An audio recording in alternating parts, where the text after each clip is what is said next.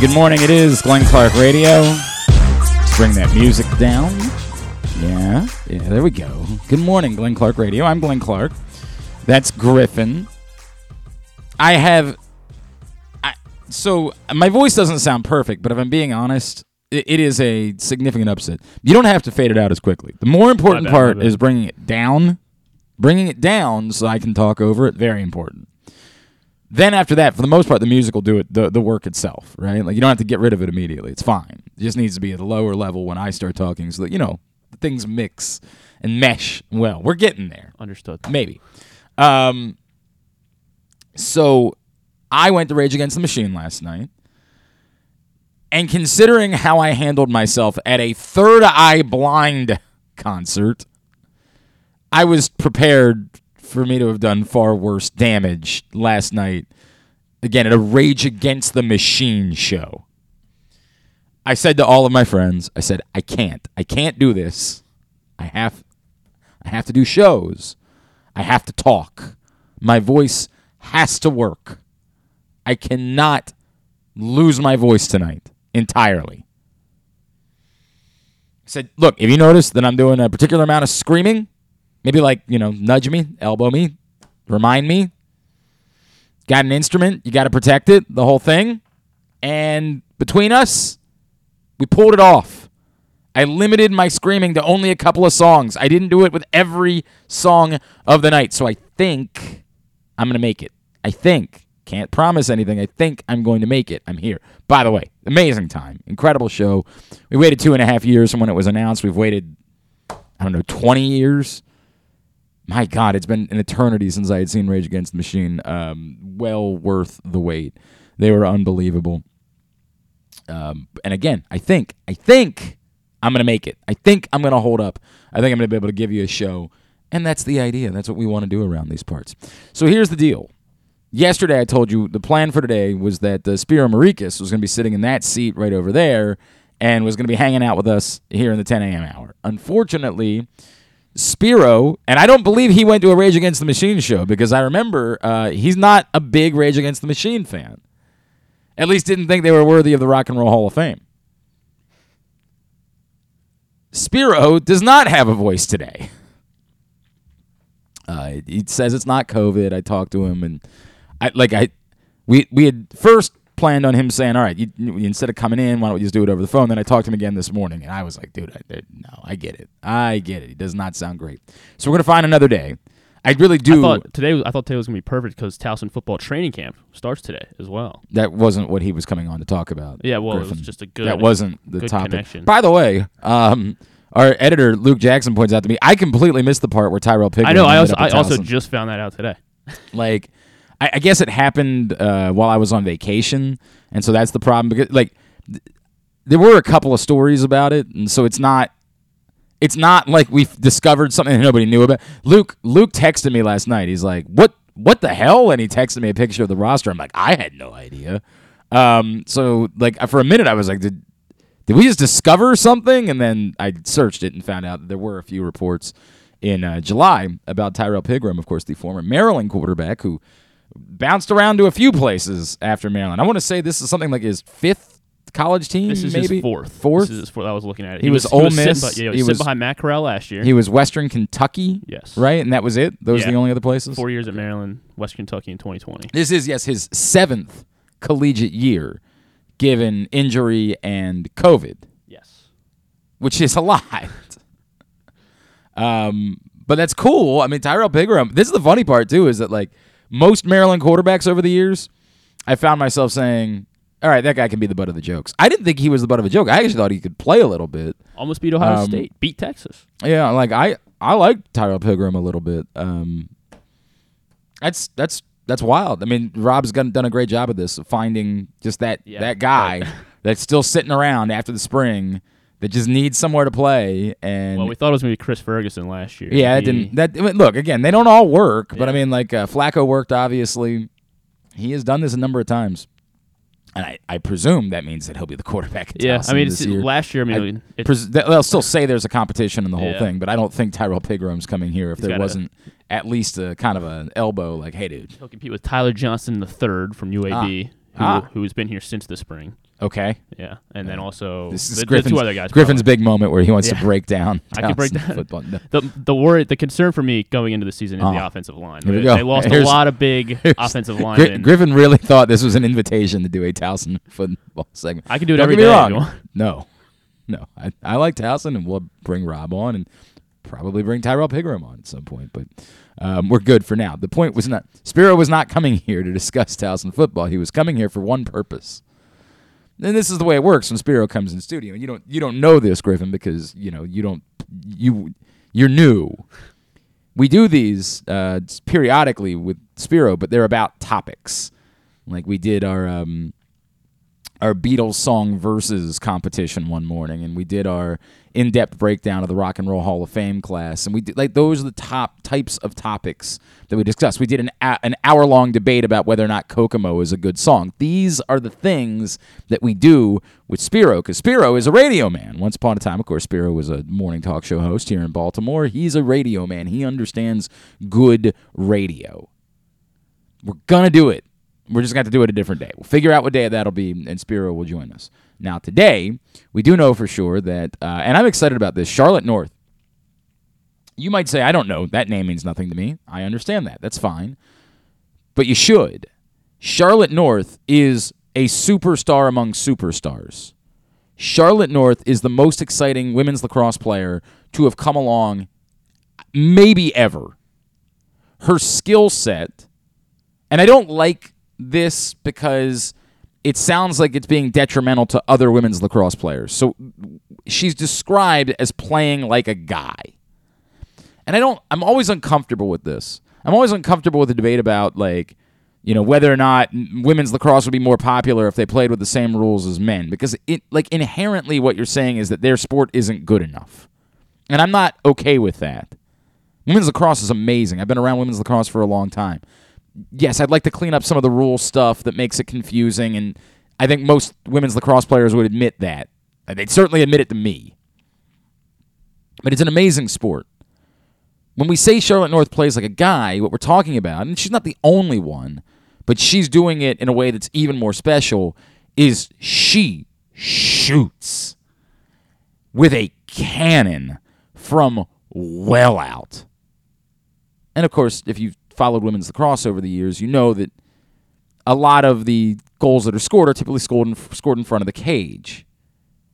She extends. She's amazing. She played for Boston College this season, was by far the biggest star in the sport, made it all the way to the Final Four here at Johns Hopkins. She went on, played for Team USA, winning the World Championship. That was an event, of course, at Towson. 2-time Tewaaraton Award winner. Best player in the sport. And now she's playing at Athletes Unlimited Lacrosse out in Sparks at the USA Lacrosse facility. And we're going to catch up with Charlotte North this morning. I'm looking forward to chatting with her. I'm literally talking. I'm trying to make a comparison. Like, talking to Charlotte North this morning would be like talking to Novak Djokovic. Like, she is that star within her sport. The brightest star in all of women's lacrosse. I'm looking forward to that conversation. Also this morning, Connor Norby, who had a 444-foot home run this week. We make our weekly trip to the Bay Sox. We will catch up with him.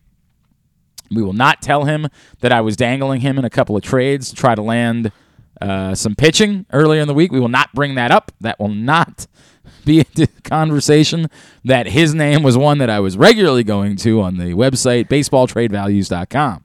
That will not be mentioned about Orioles' second base prospect, one of their many middle infield prospects that are coming in the future. But we'll catch up with Connor Norby here this morning. And, of course, later on in the show, we will have for you Weekend at Bookies. Weekend at Bookies every other Thursday morning. It's been a while, unfortunately, just as we were getting back into the studio. And then I had the scheduling thing with the Mo Gabba Day festivities last week. So we didn't get it, but we will get Weekend at Bookies this week. And then we will back to an every other week schedule for Weekend at Bookies on Thursdays. Of course, Simply the Bets every Tuesday at 11:40 a.m. That's all brought to you by the FanDuel Sportsbook at Live Casino and Hotel Maryland. So that's what's going on. Capiche? Capiche. Now, after I made my comments yesterday, and after what was the guy's name? What was the guy that I was fighting with? Oh, Eric. Eric Caps, right? So if you listen to yesterday's show, you know I was unsettled by the comments that Mike Elias made. And I wrote about it. I can't lie. It bothered me. And I'm not going to back off of that. I like Mike Elias. I think for the most part, I've been on board with what Mike Elias has done. But he's not above criticism by any stretch of the imagination. No one is above criticism.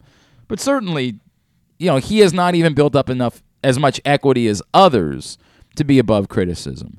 He's done a pretty good job. But again, his greatest accomplishment as a general manager is having a team 3 games over 500 on August 4th.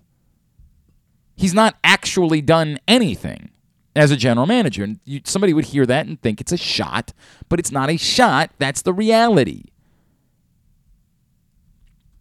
That's not what he was hired to do. He was hired to do something else. And again, I think he's done a pretty good job of that. But the comments that he made on Monday in the aftermath of trading Trey Mancini were inexcusable. And as I said, my gut was he probably regretted the comments that he made. He got carried away in his own honesty, said something that in hindsight he quickly realized, I shouldn't have said that. I don't hate Mike Elias because of it. I didn't want to fight him. It was unacceptable. And as much as people were talking about how unacceptable it was for the players within the clubhouse, and it was, it's unacceptable knowing that the players in the clubhouse are going to hear that.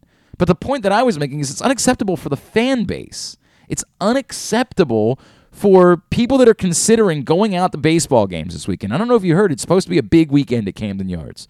30th anniversary celebration. Cedric Mullins bobblehead. Drew Hill concert, and another band that we don't talk about in these parts. Lot happening at the ballpark this weekend. So, of course, it's going to be like 1,000,000,000 degrees. God. But a lot of friends who are assuming that I'm going to join them on Saturday night because they know how much I love Drew Hill. And I intend to because I really do love Drew Hill that much. And so much so, I don't know what I will do while Smash Mouth is on the stage. I will have to walk away.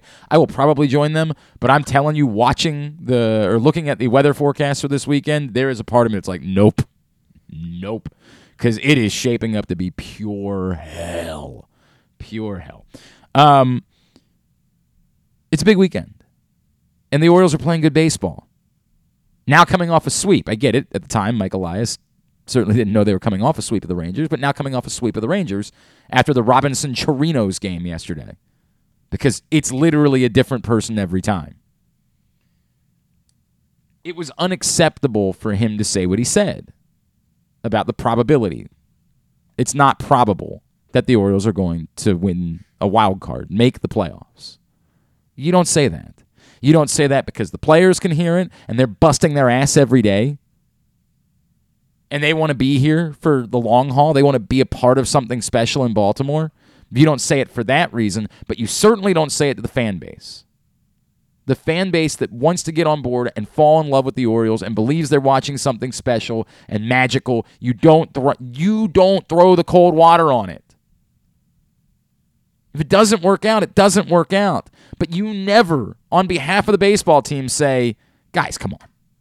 We're not doing this. That's insane. Now, I credit Mike Elias greatly. It doesn't erase what happened on Monday, but what happened yesterday goes a very long way, and I hope was a direct reaction to what happened on Monday.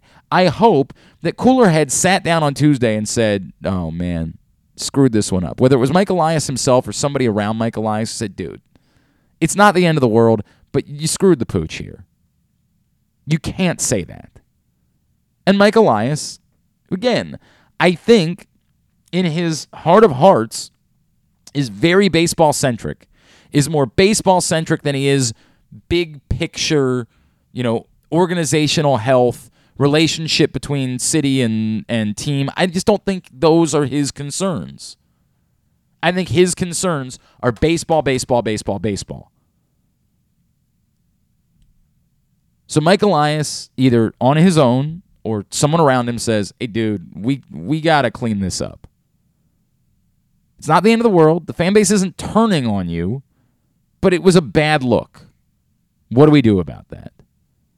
And the answer was Mike Elias hops on a plane, flies down to Texas, meets personally with some of the more significant veterans, and I use that loosely because they're all still very young players, but Ryan Mountcastle, Cedric Mullins, Austin Hayes, guys who've been on the team for a little bit, have earned their own equity here, and almost certainly had to be very bothered by what it is that Mike Elias said on Monday.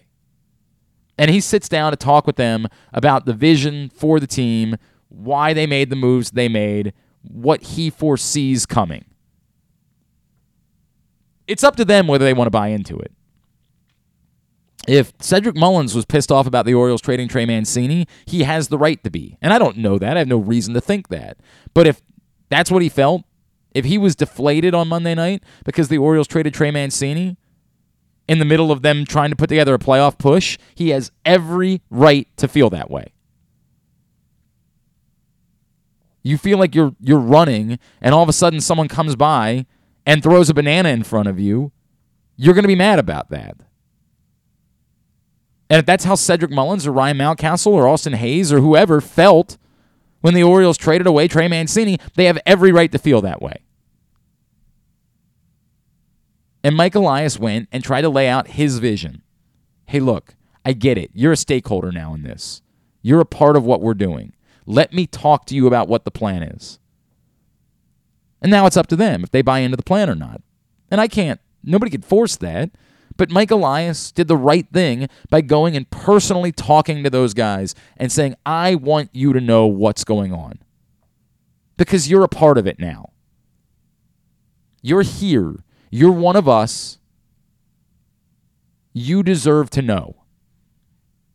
Let me tell you. Then he meets with the media. And it's not like he apologized for what he said on Monday, but he went a long way to make it go away. In politics, we call it walking back. It's spinning, if you will. His statements yesterday, the biggest issue, if you remember in the column that I wrote and what I talked about, were that you can justify the moves that were made. You can. You don't have to, and you certainly shouldn't celebrate them. That's absurd. But you can justify them. But the biggest problem is that the priority was not about next year. And next year should be when it is that the Orioles are ready to make a leap. You don't go from this to winning a World Series. There are steps in between there, but they are determined steps. They are pointed steps that you take as a franchise. That you say, we're going to do what's necessary to build a roster that is more capable of competing. So when somebody says, hey, look, come on, the Orioles aren't winning the World Series next year, I know that. But you don't go from fledgling to winning the World Series. That's not how this happens. You build something. You put the pieces together. You get multiple good players. You go through growing pains. You lose in the playoffs. You understand what that feeling is like, and you get better because of it. You take incremental steps, and then you culminate that by winning a World Series. There are so few examples of teams that were completely off the radar that went on to win a World Series in modern history. The Orioles need to be a team that takes a step. The Orioles need to be a team that's ready to be better than this next year. And that was the problem that I had. You didn't acquire any pitching with control, and then on top of that, the trades that you made, you didn't prioritize players that are close to being able to help. Again, of the 6 players that you acquired, 5 are single A or better. 5 are single A or below. My fault. Other way around. Scratch it. Or flip it, reverse it, like Missy Elliott would say. So that was my issue. Now, as I said yesterday, of course, you have the right to go spend money this offseason, and you have the right to try to change it. And that's the important part of what Mike Elias said yesterday.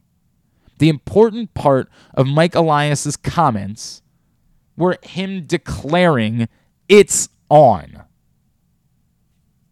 I wrote a column a couple weeks ago, and the headline was, "It's time for the Orioles to say it's time." And I didn't say be reckless. I didn't say go all in over this season. It's to say the next coming years, that there isn't any more rebuilding to be done. And that would be my problem if I wanted to say the moves were unjustifiable. It would be that they still represented a bit of a rebuild, a bit of a tearing down of the pieces they tore down. I get it. They didn't trade away Ryan Mountcastle. They didn't trade away Austin Hayes. They traded away pieces that you could understand them not necessarily seeing as critical pieces of the next couple of years. But they needed to declare. And I said, it's time to say it's time. Mike Elias said, it's liftoff from here. That's his quote. It's on. And that's what this fan base needed to hear. I can live with the fact that it's not likely that they're going to do something of significance. I'm still not okay with him saying it's not probable they'll make the playoffs. Why in the F not? And I go back to the same thing. I get it. By the way, you're still, even after you swept the Rangers, a game and a half out of a playoff spot. But a game and a half. Think about that. A game and a half out of a playoff spot.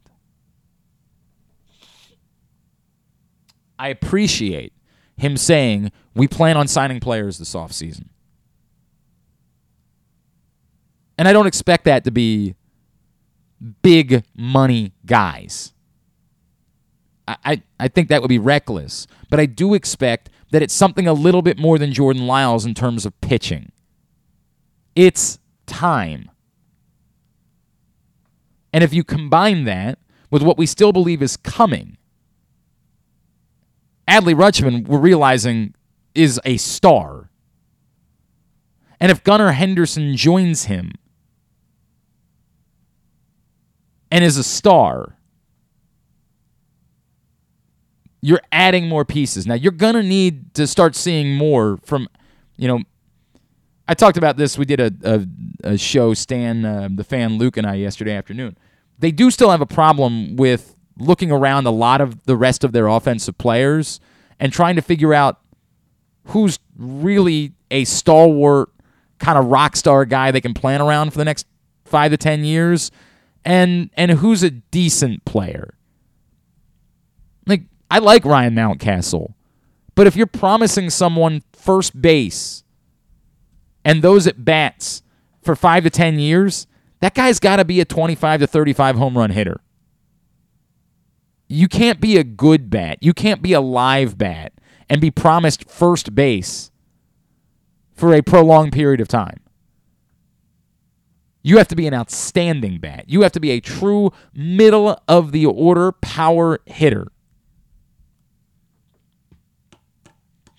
We'll see. We'll see. Those are some of the other things they're going to have to deal with in the coming years because they will likely also have to make painful decisions and fortify their offense in other ways. And some of that, again, could come internally. A Heston Kjerstad, a Colton Cowser, a Kobe Mayo down the road, a Connor Norby. It could come internally. That even better bats are on the way. But they need to spend money on pitching for now, for sure. For sure, they have to spend money on pitching this offseason. They might decide to spend money somewhere else. They might decide, yes, we have other middle infield prospects coming, but we've got to do better at second base, and if there's an option out there that we like, we're going to do it. Money needs to be spent. There needs to be a determined effort that we are moving into a different tier. We're not going to be a competitive, plucky, good story next year. We're going to be a team that goes into the season believing we have the right to compete and putting a roster together that can. Now, that still has to be done. And that's the secondary part of this. Mike Elias coming out and saying these things yesterday, all well and good. And again, greatly appreciated, particularly after his faux pas on Monday. I am very happy. I am pleased with the comments that Mike Elias made. I think they went a long way for me to be able to sell and get back on board. It's easier for me to say, look, I still see it. I still get it. I was frustrated, but I get it. I'm still not going to celebrate the moves that were made. You're not going to get me to do that. And yes, of course, Trey Mancini hit a home run in his first at-bat as an Astro. Of course he did. And of course, on Twitter, everybody pointed out that it's a ball that would not have been a home run at Camden Yards. I understand. Of course, that's what would occur.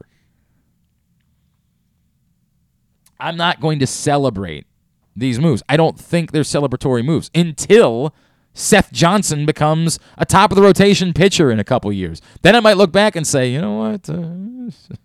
It was painful, but it worked out. After we re-signed Trey Mancini as well. Right, yeah, and then you're really excited about it. Until you get to that point where it's proven that they were very smart moves, I'm not going to celebrate these moves. That won't occur. But I can be accepting of them. I can understand the decisions that were made. And I am more capable of getting back on board because of Mike Elias' comments. But they still have to be backed up by action. And that's the part. And Stan brought it up yesterday, and he's not wrong. And it's something that will be brought up by plenty of the type of Orioles fans that I described to you that exist. And you might not be one of them. Eric Caps. That's fine. You might be someone who's just completely in lockstep with everything that this organization is doing. But that doesn't mean that there is an obligation for the rest of the fan base to feel the same way. And in fact, the history of the franchise would suggest otherwise, would suggest that it's far more insane that you're just on board with everything. Now, I'm not telling you that. I'm good with anybody who just says, I'm on board with everything they do. If you've become a walk with Elias, in Elias we trust person, all good. But it is at least equally, frankly, more understandable for the fans that are out there that say, yeah, I don't feel that way. I need to see them try. And for those people, as good as Mike Elias' words were yesterday, and they were very good, the buy-in will not come until it's followed up with action. Because saying you intend to sign players, it's like that thing from The Social Network. Oh, $1 million, that's good. You know what's better? $1 billion. Saying you're going to sign players is good. You know what's better? Signing players. Griffin, what's better than an oatmeal cream pie? Eating one. 2 oatmeal cream pies. I recently learned, it's for my friend Chris Appel. I recently learned that there was a thing that was a raisin cream pie. It's an oatmeal cream pie with raisins. Never tried it in my life. Need to. I don't even eat like that anymore. It's talking about signing players is good. It's good. It encourages your fan base. It makes them believe that, there's the ubiquitous there. I like it. Far better is doing it. Far better is backing it up. Because that's the type of thing that can't be ignored. And no, it's not going to be, they're not becoming the San Diego Padres. They're not going out and getting Manny Machado and then following that up in the coming years by signing everybody else or trading for everybody else. The Orioles aren't going to do that. But doing something that shows that they're willing to fortify a decent foundation with additional parts that can help accelerate the process will go a long way to getting this fan base to understand. And in the meantime, if they keep winning, despite the fact that on paper their roster is not that great, that'll go a long way too. It'll go a long way that when the Rangers throw their best pitcher, with Perez had won 10 straight games, something like that yesterday. Is that what it was? Yeah, and obviously that streak didn't end because he didn't get the loss yesterday. Like 10 straight decisions. Correct. He just got a no decision. And you throw out someone who has no business being successful as a major league pitcher, and you win the game anyway. That goes a long way to getting people to buy into what's going on here. It does. It goes a long way that when Kyle Bradish, who was shaky as hell, and I know we all want to believe that Kyle Bradish is a part of this thing and that Kyle Bradish can turn out to be a quality major league pitcher, but boy, it is tough to watch him struggle through these laborious early innings of games. Miraculously, he got through 5 innings yesterday, allowing 3 hits and 3 walks, which is incredible because he was on pace to throw about 600 pitches after 2 innings. God, it was unbelievable. I mean, I was blown away. When you throw Kyle Bradish and you beat the guy that you had no business beating, that goes a long way. That was the game. Everything was set up for that to be the game the Rangers won. You had Robinson Chirinos in your lineup. And not only did you survive it, he helped you win the game. Amazing. I mean, it's amazing. It goes a very long way. The Orioles are off after their sweep of the Rangers. They do move within a game and a half of a wild card spot. Of course, there is still more work to be done there. Not only, do you have the 3 teams that hold the wild card spots, including the Rays, who hold the 3rd wild card spot at the moment, the one that you're, chasing, if you will. But then you add in the fact that there are other teams very much in the mix. You're surrounded.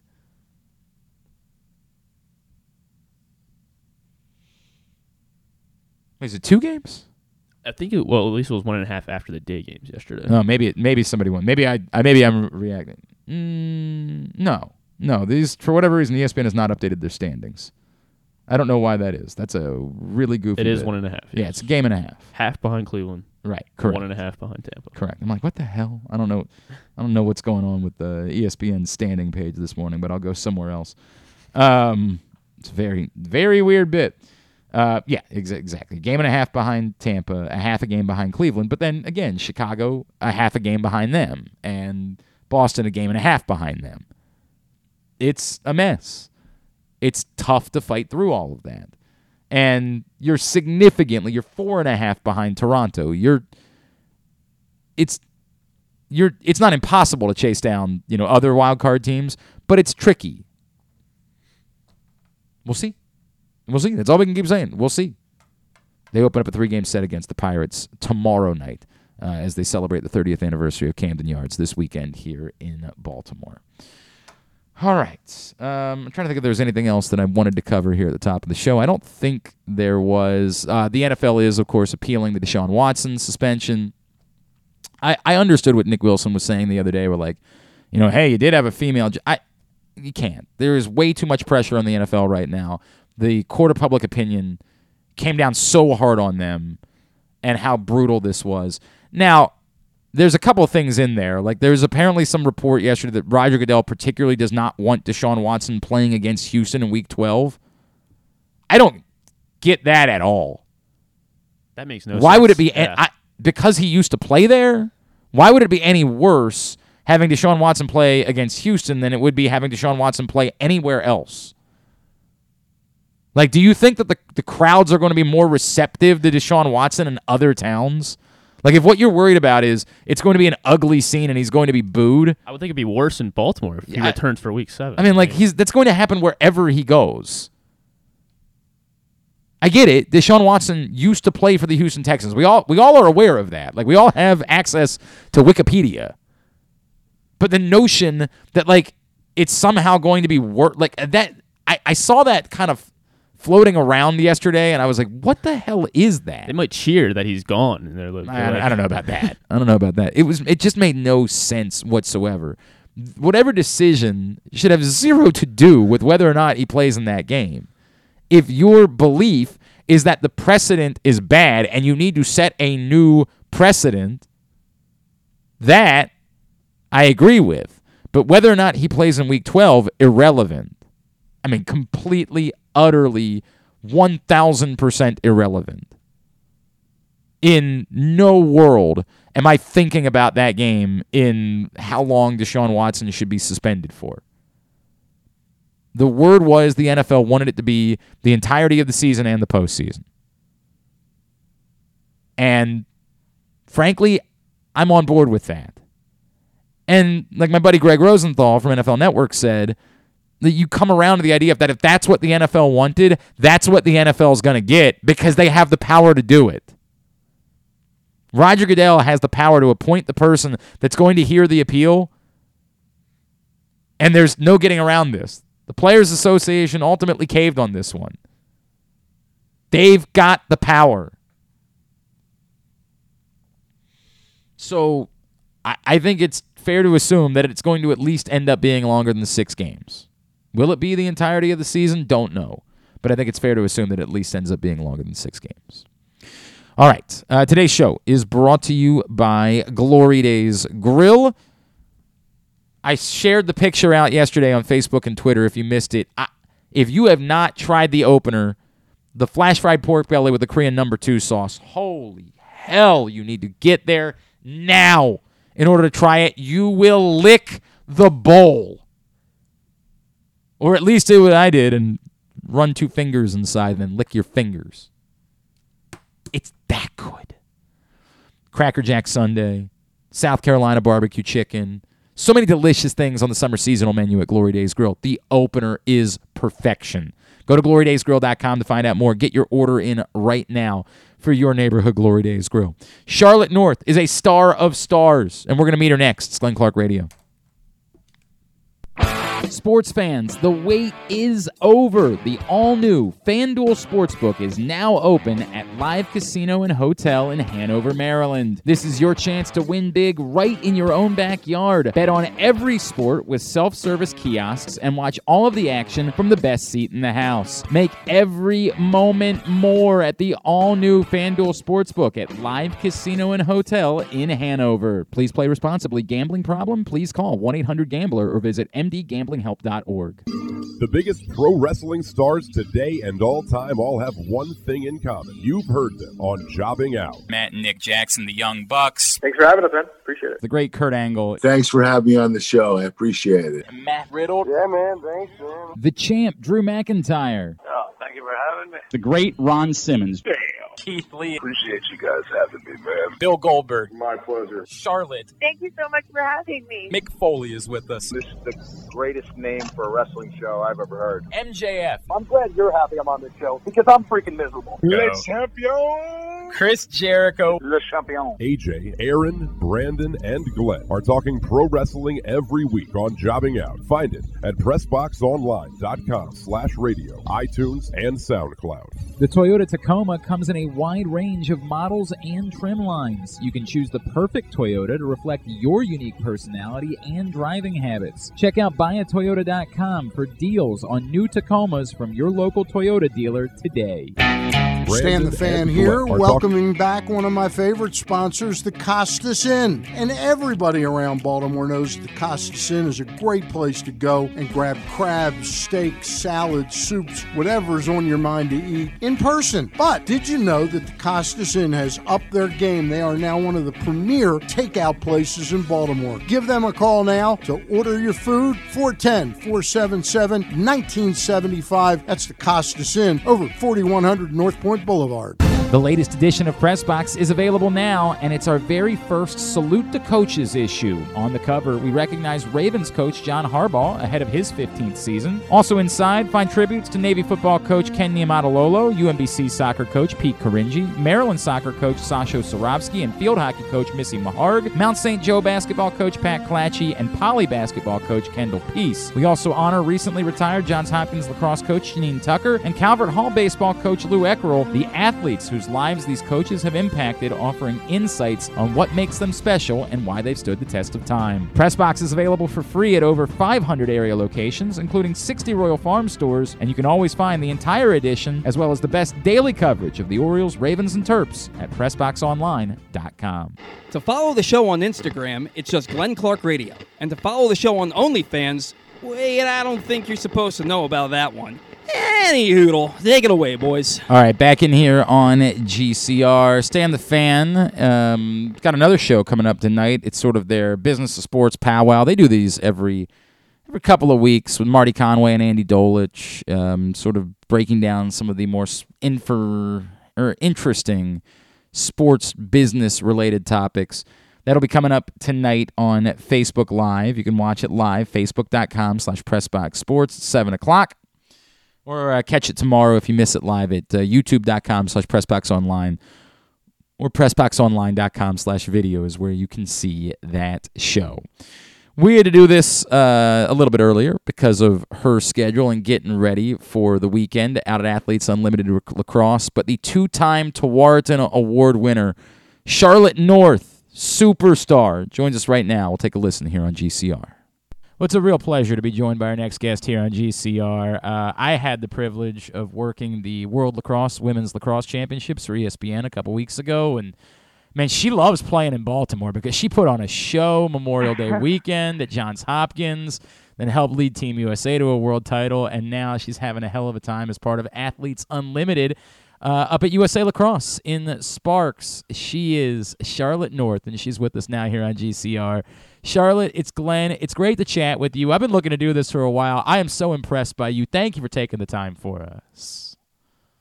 Oh my gosh, thank you so much for having me. I'm so excited to chat. Well, it's really cool. What is it about playing in this area? Like, you seem to, I know you're good wherever you are, but it seems like you have saved some of your best lacrosse for playing here in our region. Is it something about this being like the birthplace of the sport or something like that like you have led to having some of your biggest moments? Oh, it's a great area. I mean, like you said, it's full of lacrosse and full of lacrosse fans, and we're just fortunate that we are where we are in the sport, and I've been fortunate enough to be in a situation where I've been able to play here multiple times with my college team at Boston College, and then like you said at the World Cup here at Towson with Team USA, which was a dream come true, and then now with Athletes Unlimited, it's just been an awesome time. I've learned so much. I've been playing alongside of the world's best players. It's just been an incredible experience. I'm just grateful for the opportunity. Well, it's been a lot of fun to watch you play. I want to talk about what Athletes Unlimited is and how it's uniquely different. But before I do that, just because it's the first time I've had a chance to chat with you, tell me your story, Charlotte. Like from Texas, we don't think of Texas as a hotbed for lacrosse exactly. Tell me about your path, how lacrosse became sort of part of your story, and when you knew, because the rest of the world definitely knows, when you knew you were maybe a little bit better and did things a little bit different than the average player that was playing the sport. Yeah, I mean, I grew up in Dallas, and like you said, lacrosse, it wasn't, exactly where it is in those hotbeds, like you mentioned. It's definitely grown since I was there, exponentially because of the incredible coaches that are down there who work so hard to just grow the game and grow the programs down there, and the talent level just keeps rising. But I didn't play for a while. I didn't play till I got to 7th grade, where I went out for my school team with all of my friends. I didn't play a spring sport. I was all basketball all the time, pretty much. Had a dream of playing in the WNBA, actually, and just wanted to go to any basketball camp I could.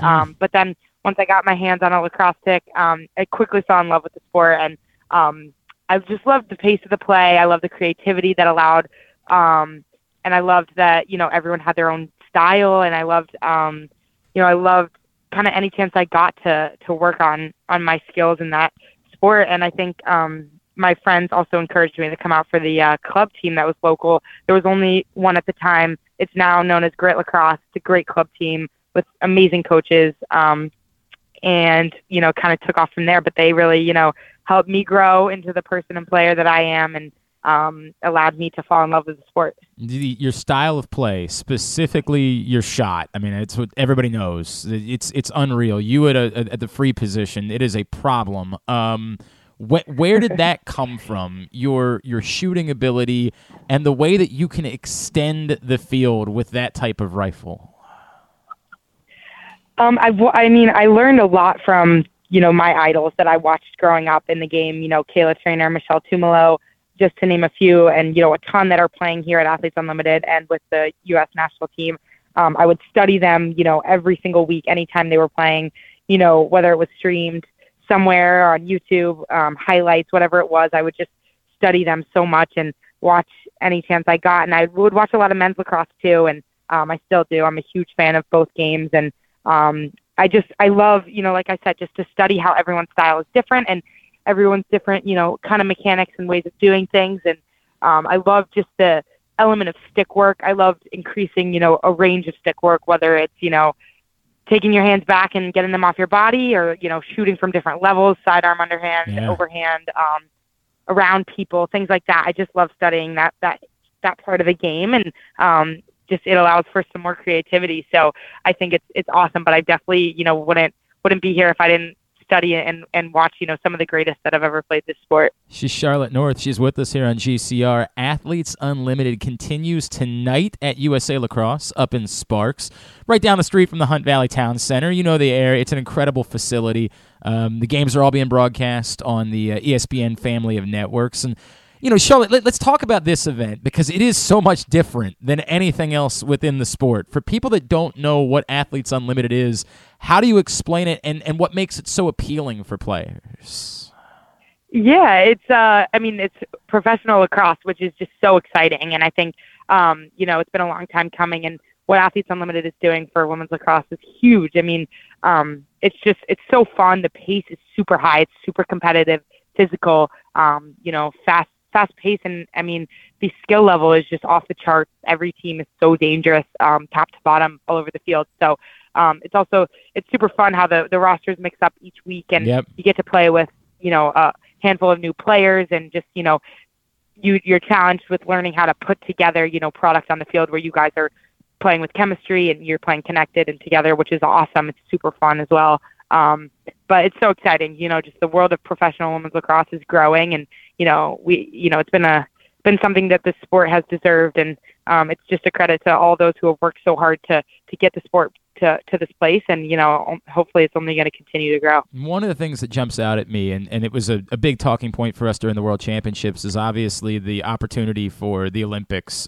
here coming up in a couple of years, and we know that the version of the sport that would become part of the Olympic program in 2028 is the sixes version, and how important is it for you to sort of, like, you've been playing one style of lacrosse for so long, like this thing that could be your path to the Olympics would be a very different style. Like, how important is it for you to continue excelling in all of these different sort of aspects of this sport that you love? Oh, I think it's awesome. This sport definitely deserves to be in the Olympics, and I think the sixes format is exciting. It just aligns the men and the women's games a little bit more. And it just, it's fast paced. Like I said, the version we're playing here at AU is also fast paced and exciting. And I think, that's the best part about lacrosse is, it's the fastest game on 2 feet, and everyone's style can be displayed at such a high level and that pace that we're talking about. So I think it's super awesome, and to see the sixes tournament earlier this summer that took place in Birmingham, that was incredibly awesome. And I hope that we'll see more of that in LA in 2028. To Charlotte's point, of course, the Athletes Unlimited playing 10-on-10, not playing that sixes, but to your point, the pace, the 8-minute quarters, it seems to be a little bit closer to the pace of a sixes and something along those lines. Charlotte North is with us here on Glenn Clark Radio. Again, Athletes Unlimited continues tonight. Charlotte, the idea of potentially playing in the Olympics, you mentioned that you wanted to be a basketball player, and obviously we think about the legends that have won gold medals for the United States playing basketball. You guys just accomplished something, becoming the first ever host country to win a world championship a couple weeks ago, but everything you've done, could you put into words what it would mean to have that opportunity to play your sport and represent your country in the Olympics in 2028? Oh, gosh. I think that would be pretty indescribable. I just think there are so many people in our lacrosse community who have just worked so hard to get the sport to where it is, and especially in the women's side, I think, just have pushed to get, the coverage and the media exposure and the accessibility of women's lacrosse out there, and just, kind of, it's what it's deserved for a while, but it's because of those people who have worked so hard to kind of push the sport forward, and to see, maybe that result in entering into the Olympics would be just unbelievable. And I think, it's going to happen. I'm positive, and I think it's going to be, just a huge step forward. We're rooting like hell for it. I can promise you that. Charlotte, the other thing that's jumped off the page at me is again, we've seen so many great players, and you referenced some of them, but you're doing things that are a little bit different, and young fans in particular really seem to be taking notice of that. I know that during the World Championships you all used the term more than a medal, and that you wanted to attract more eyeballs and get more people. When we were out there, man, I brought my kids out, my sons, for a couple of the games that you guys played, like the 4th of July game against England. We had to wait in a 20-minute line to get in the stadium. The crowd was so nuts. The attention and understanding that you are kind of one of the faces of this right now. How important has it been for you to make sure you're taking more time, go signing more autographs and taking pictures? And I'm sure that there's a party that's like, oh, come on, I'm not a bigger star than anybody else, but I got to imagine there is a bit of a responsibility that comes along with being a big breakout star at a moment where the sport is trying to get more eyeballs. Yeah, I think it's just great, just like I said, where the sport is at right now. And I think just to have accessibility. I mean, when I was growing up and trying to find all the links to watch, the college games that were out there, to watch Kayla Trainer and to watch, all of the people that I was just obsessed with and looked up to, I think, just the accessibility is the biggest part. And to have, a World Cup on this, U.S. soil, and to have a moment for maybe the younger girls to be face-to-face with everyone on the team, and to maybe, be at the fence and have a conversation, take a picture or something like that. I think that's just so huge for our sport. And it's, we're just so lucky we have the support that we do, and we did in the stands. And that was just an incredible atmosphere. But I think it's just, like I said, a credit to all that have pushed the sport to where it is, to have, all those fans out there, and to have all the eyes on the sport. And I think, just the accessibility is the coolest piece. And I'm so inspired by, all of my teammates that I got to play with. And, as a group, we want to, inspire the next generation of female athletes to really go for, whatever that is that they want to do and that they're passionate about. I mean, it's incredible to see. It's really powerful to see the impact that is being made and the opportunities that are being created. And I appreciate all the things you're saying. My friend Taylor Cummings and I were talking about you a couple weeks. She's like, man, she hears there are girls chanting her name, and she goes over and talks to every single one of them. And that is a powerful thing for you to be doing, Charlotte North. That is incredible. All right, so Athletes Unlimited, as I mentioned, continues tonight, 6:30 at USA Lacrosse. If you can't make it out, you can watch ESPNU and ESPN2 coverage tonight, and then Saturday and Sunday on TV, and also on ESPN+. Let's get some plugs in for you, Charlotte. Your brand, social media, things along those lines. Where can people be following along with, really, to me, one of the most exciting young athletes in all of sports? Yeah, social media, Instagram, Twitter, Charlotte North 8, and I'll be doing some camps and clinics around the U.S., so be on the lookout for those. And I hope to just, really connect with the next generation of lacrosse players, and, hopefully get to interact with them and train with them, which would be really fun. It's awesome. AUProsports.com is the website to find out more about Athletes Unlimited. Just click on lacrosse right there, and you get more information. It's an incredible event. Get out to Sparks. It's a wonderful way to spend a night tonight or throughout the weekend as this event continues. Charlotte North, I mean it. It's truly been a joy watching you play. I can't tell you. You're an exciting athlete that's doing a lot of things for this sport right now. A pleasure to chat with you this morning. Thank you for taking the time for us. Oh my gosh, thank you so much for having me. This is awesome. I'm telling you, she is a superstar. You need to be aware of Charlotte North, who is remarkable, just an incredible athlete to watch. Get out this weekend to Sparks. Check her and all of the stars of the sport out right here in our backyard at Athletes Unlimited Lacrosse. Winding down for hour number 1 of today's program, it has also been brought to you today by the... Ooh, you know what? This one's brought to you by your local Toyota dealer and buyatoyota.com. Whether your focus is luxury and comfort, convenience and technologically advanced connectivity, or sporty performance and aggressive styling, we've got the perfect Highlander for you. Check out buyatoyota.com for deals on new Highlanders from your local Toyota dealer today. Connor Norby from the Bowie Bay Sox is going to join us next. He just hit a ball that I still think hasn't landed yet. We'll talk to him about that and so much more. It's Glenn Clark Radio. Visit Howard County presents the 2022 Major League Quidditch Championship, a Harry Potter-inspired, real-life, full-contact, mixed-gender, 12-team Quidditch tournament happening at Troy Park in Elkridge, August 20th through the 22nd. For tickets and more information, go to visithowardcounty.com. Maryland, be open for it.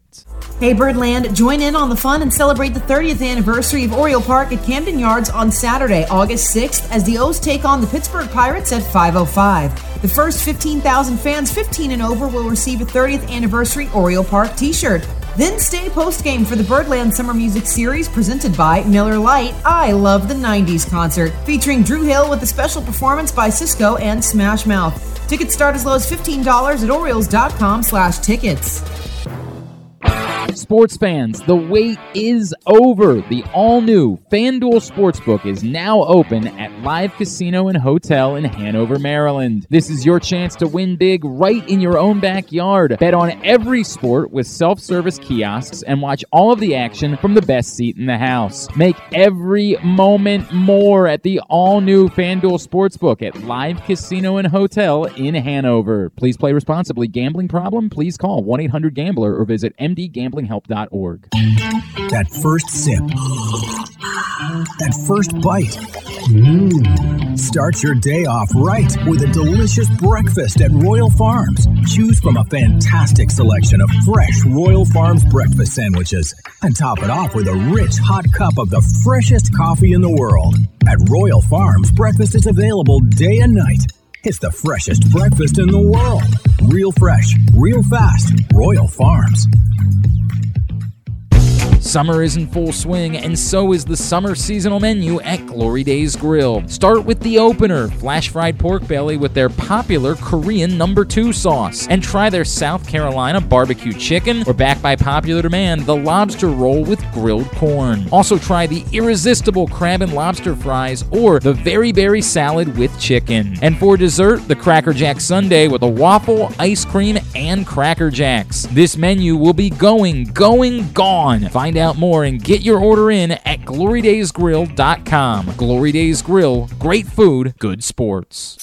The 2022 baseball season is in full swing, and the future is brighter than ever for your Baltimore Orioles. I'm Paul Valley. And I'm Zach Goodman. And together we bring you the Bat Around every Saturday from 10 a.m. to noon with everything you need to know about the Orioles and baseball as a whole. From veterans like Cedric Mullins, Austin Hayes, and Ryan Mountcastle, to young stars like Adley Rutschman, Grayson Rodriguez, and DL Hall. We've got you covered for every game, every pitch, and every debut. You can watch us at youtube.com/PressBoxOnline and Facebook.com/PressBoxSports, or you can listen at PressBoxOnline.com/radio. So join us live on the Bat Around every Saturday from 10 a.m. to noon right here at PressBox Sports.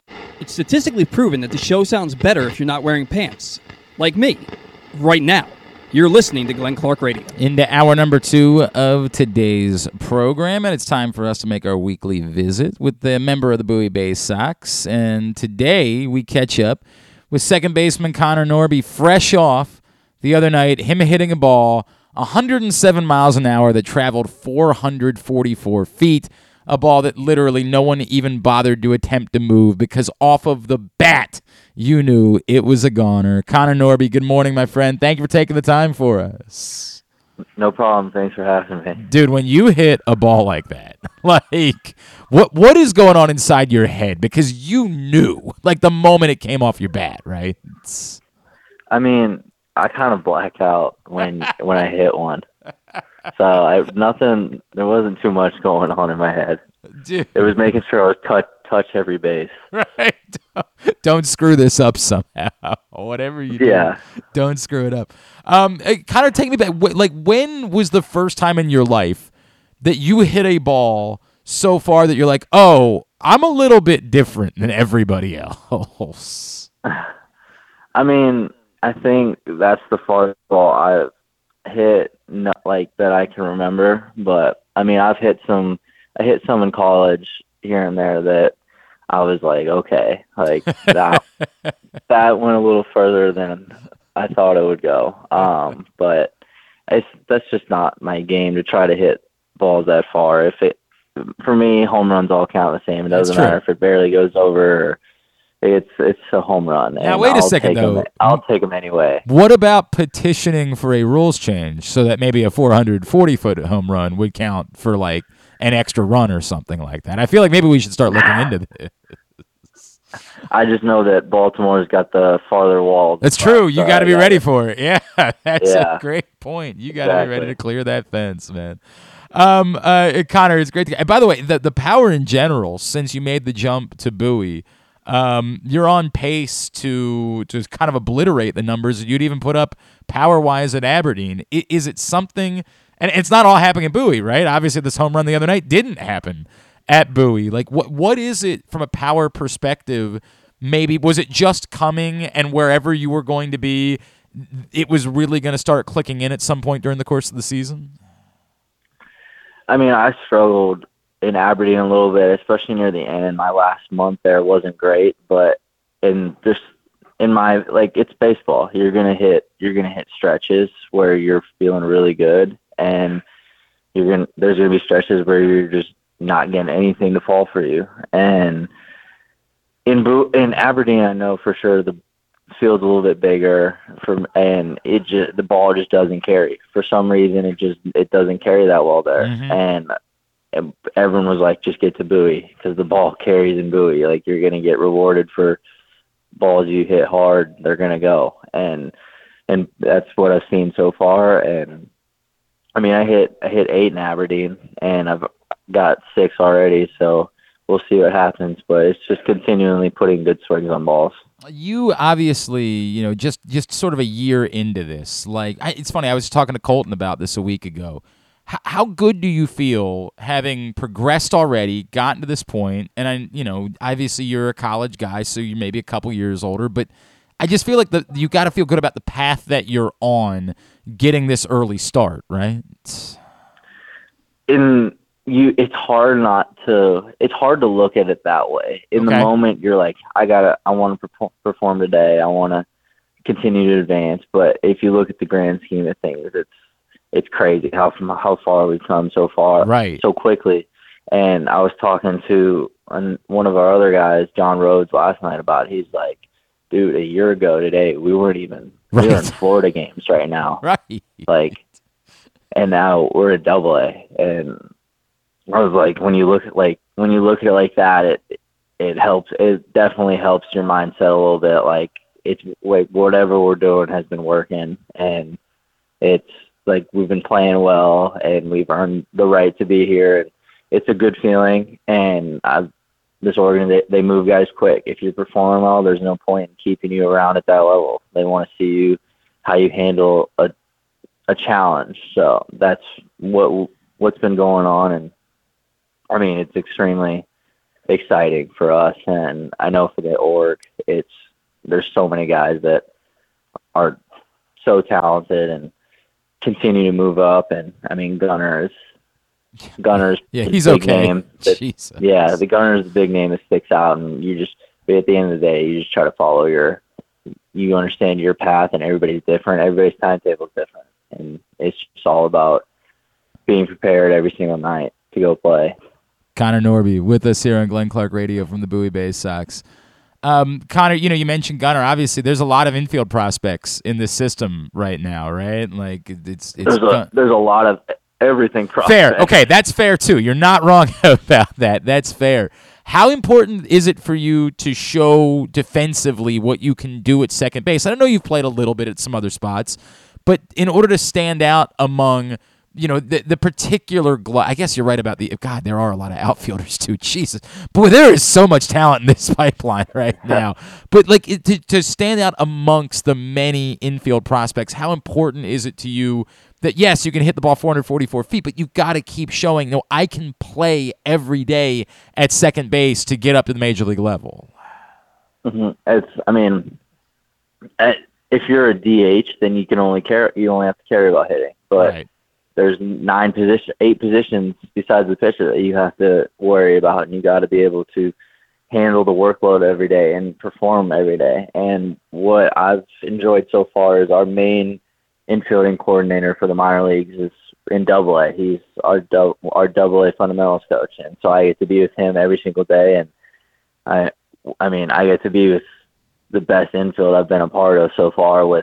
I got Joey right up the middle with me, and I get to watch him every single day. And Cesar was the same way. Cesar, in my opinion, did not his fielding was his worst tool, and now I watch him, and he's a completely different infielder than he was when he was in Aberdeen with us at the beginning of the year. Wow. And it's just a testament of the work that they put in and what DJ knows. And like I said, I get to watch Joey do special stuff every single night and how he just goes about his work, and I try to emulate him and find what works for me. And it's been a lot of fun so far with those two. Do you, you reference all of the talent that exists, and you bring up those two guys, and of course we know Gunnar and Jordan ahead of that, and it's so much. And then what's going on at the major league level right now? How much of that kind of bleeds through, and how much do you guys throughout the system feel like something special that's happening here, and the opportunity you have to, this is a team that appears to be in an organization that appears to be on the trajectory to be competing to do really special things in the next couple of years. Seeing what they're doing at the major league level already is exciting, and it's giving fans a lot to look forward to. And with what the Orioles have done with their draftees and their signees and everything like that, there's not another organization that has done what they've done so far, and it gives us pride knowing we're the future. And it's been unbelievable so far, and you get to be around so many good players every single day. You go to camp whenever they call you, and you're around Stowers and Adley and Gunnar, and then you're going to go in a live scrimmage against Grayson and DL. You're going to compete with and against the top guys all the time. And it's a sense of pride knowing that we're the future, and they have a lot of faith in us. And we're the number one farm system in baseball for a reason. And if we're being honest, I would rank us even higher if they could, just because it's crazy how many talented guys are at every level. And it's unbelievable. I love working with everybody. They make you better. Did it make you at all worried? It's okay. So admission time, right? You know how this goes for fans. Fans around the trade deadline want to trade for everybody in baseball, right? People in Baltimore are I want Juan Soto now. You know how this goes, and they just start casually throwing in everybody's names. You knowing how much talent's here, did you have any nerves around the deadline? Oh God, maybe because there are so many of us, could one of us be on the move? Did you have to go through any of those feelings? I think everyone goes through those feelings. Yeah. You just never know. I remember it was you make jokes around the clubhouse hey, here's my last game, guys. See ya. Oh, dude. But it's all fun and games, but we know at the end of the day it's a business, and they're going to make business moves that are best for the team and the organization. Sure. And sometimes a lot of times those moves are even beneficial for that player as well. So it's a business at the end of the day, and you have to understand that. But we weren't too worried, I think. To be honest, did anyone pull a prank? Did anybody try to elaborately make someone believe that they had been dealt? Cowser did. Really? Okay. Yep. All right. Tell me the story. Cowser did on Joey. Joey was we were all messing around about it, and Cowser decided to *667 Joey's phone during before the game one day, and it was Joey knew it was Cowser immediately, but I thought it was hilarious. All right, so he didn't even get anything out of it. Like, he didn't get the answer the call and like at least he didn't get to mess with him even like in a fake voice or anything like that. He heard his phone buzz and that he got a little nervous, but then he saw it was a random, like a no service number or whatever, and he wasn't too worried. Okay, I thought it was hilarious. I have so much respect for the attempt, by the way. I just need that to be known. I have so much respect for the effort. Like, you guys are doing this for 6 months. You got to have some fun. Like, you got to have things be loose. I love that. I love that. That is tremendous. Absolutely. The Bay Sox are on the road for a little while. They will be back home in a couple of weeks, and so you can go to baysox.com right now. Start thinking about that week of August 16th when they will be back with Wolf Wednesday and Military Appreciation Night and Back to the 80s Night and more. baysox.com. There's also an Adley Rutschman Maryland flag hat giveaway that week, and that sounds pretty good to me, so you want to make sure you get to baysox.com to find out more about that. Connor, tell me a little bit more about you, man. This being our first opportunity to catch up. Give me like your story, your path to baseball, your path to East Carolina, like, maybe something about you away from baseball that we should know about. Tell me a little bit more about yourself. So originally I grew up in Minnesota, in Brooklyn Park, Minnesota. It's about 45 minutes outside Minneapolis, and I lived there till I was 14. I moved down to North Carolina, went to high school in North Carolina, and then went to college at East Carolina. So I've been in that area for the last 7 or 8 years. Freshman year went to East Carolina freshman year and did not play. Played a little bit near the end of the season. Played in the Super a little bit, but really did not play. Had thoughts of not even coming back. Transferring to other schools definitely was through my mind, and went to summer ball. Had success in the summer ball in the Valley League in Virginia, and was like kind of made up my mind like I'm gonna earn it and I'm gonna prove. Came back with a little chip on my shoulder that fall. I had a good fall, and then in the spring and COVID year, I kind of broke out a little bit, and then I think COVID hit, and I think COVID was one of the best things that happened to me because I was fortunate enough to have a mini makeshift weight room in my house. Oh, wow. So I was working out every single day. My dad was in town. I think my dad stayed in town for 2 months, and we hit every day and did defensive stuff every single day. And then then they came back in the fall, and the homers started to come up a little bit. I hit 5 homers in 6 fall scrimmages, one off Carson Wisenhunt, which I'll never let him live it down.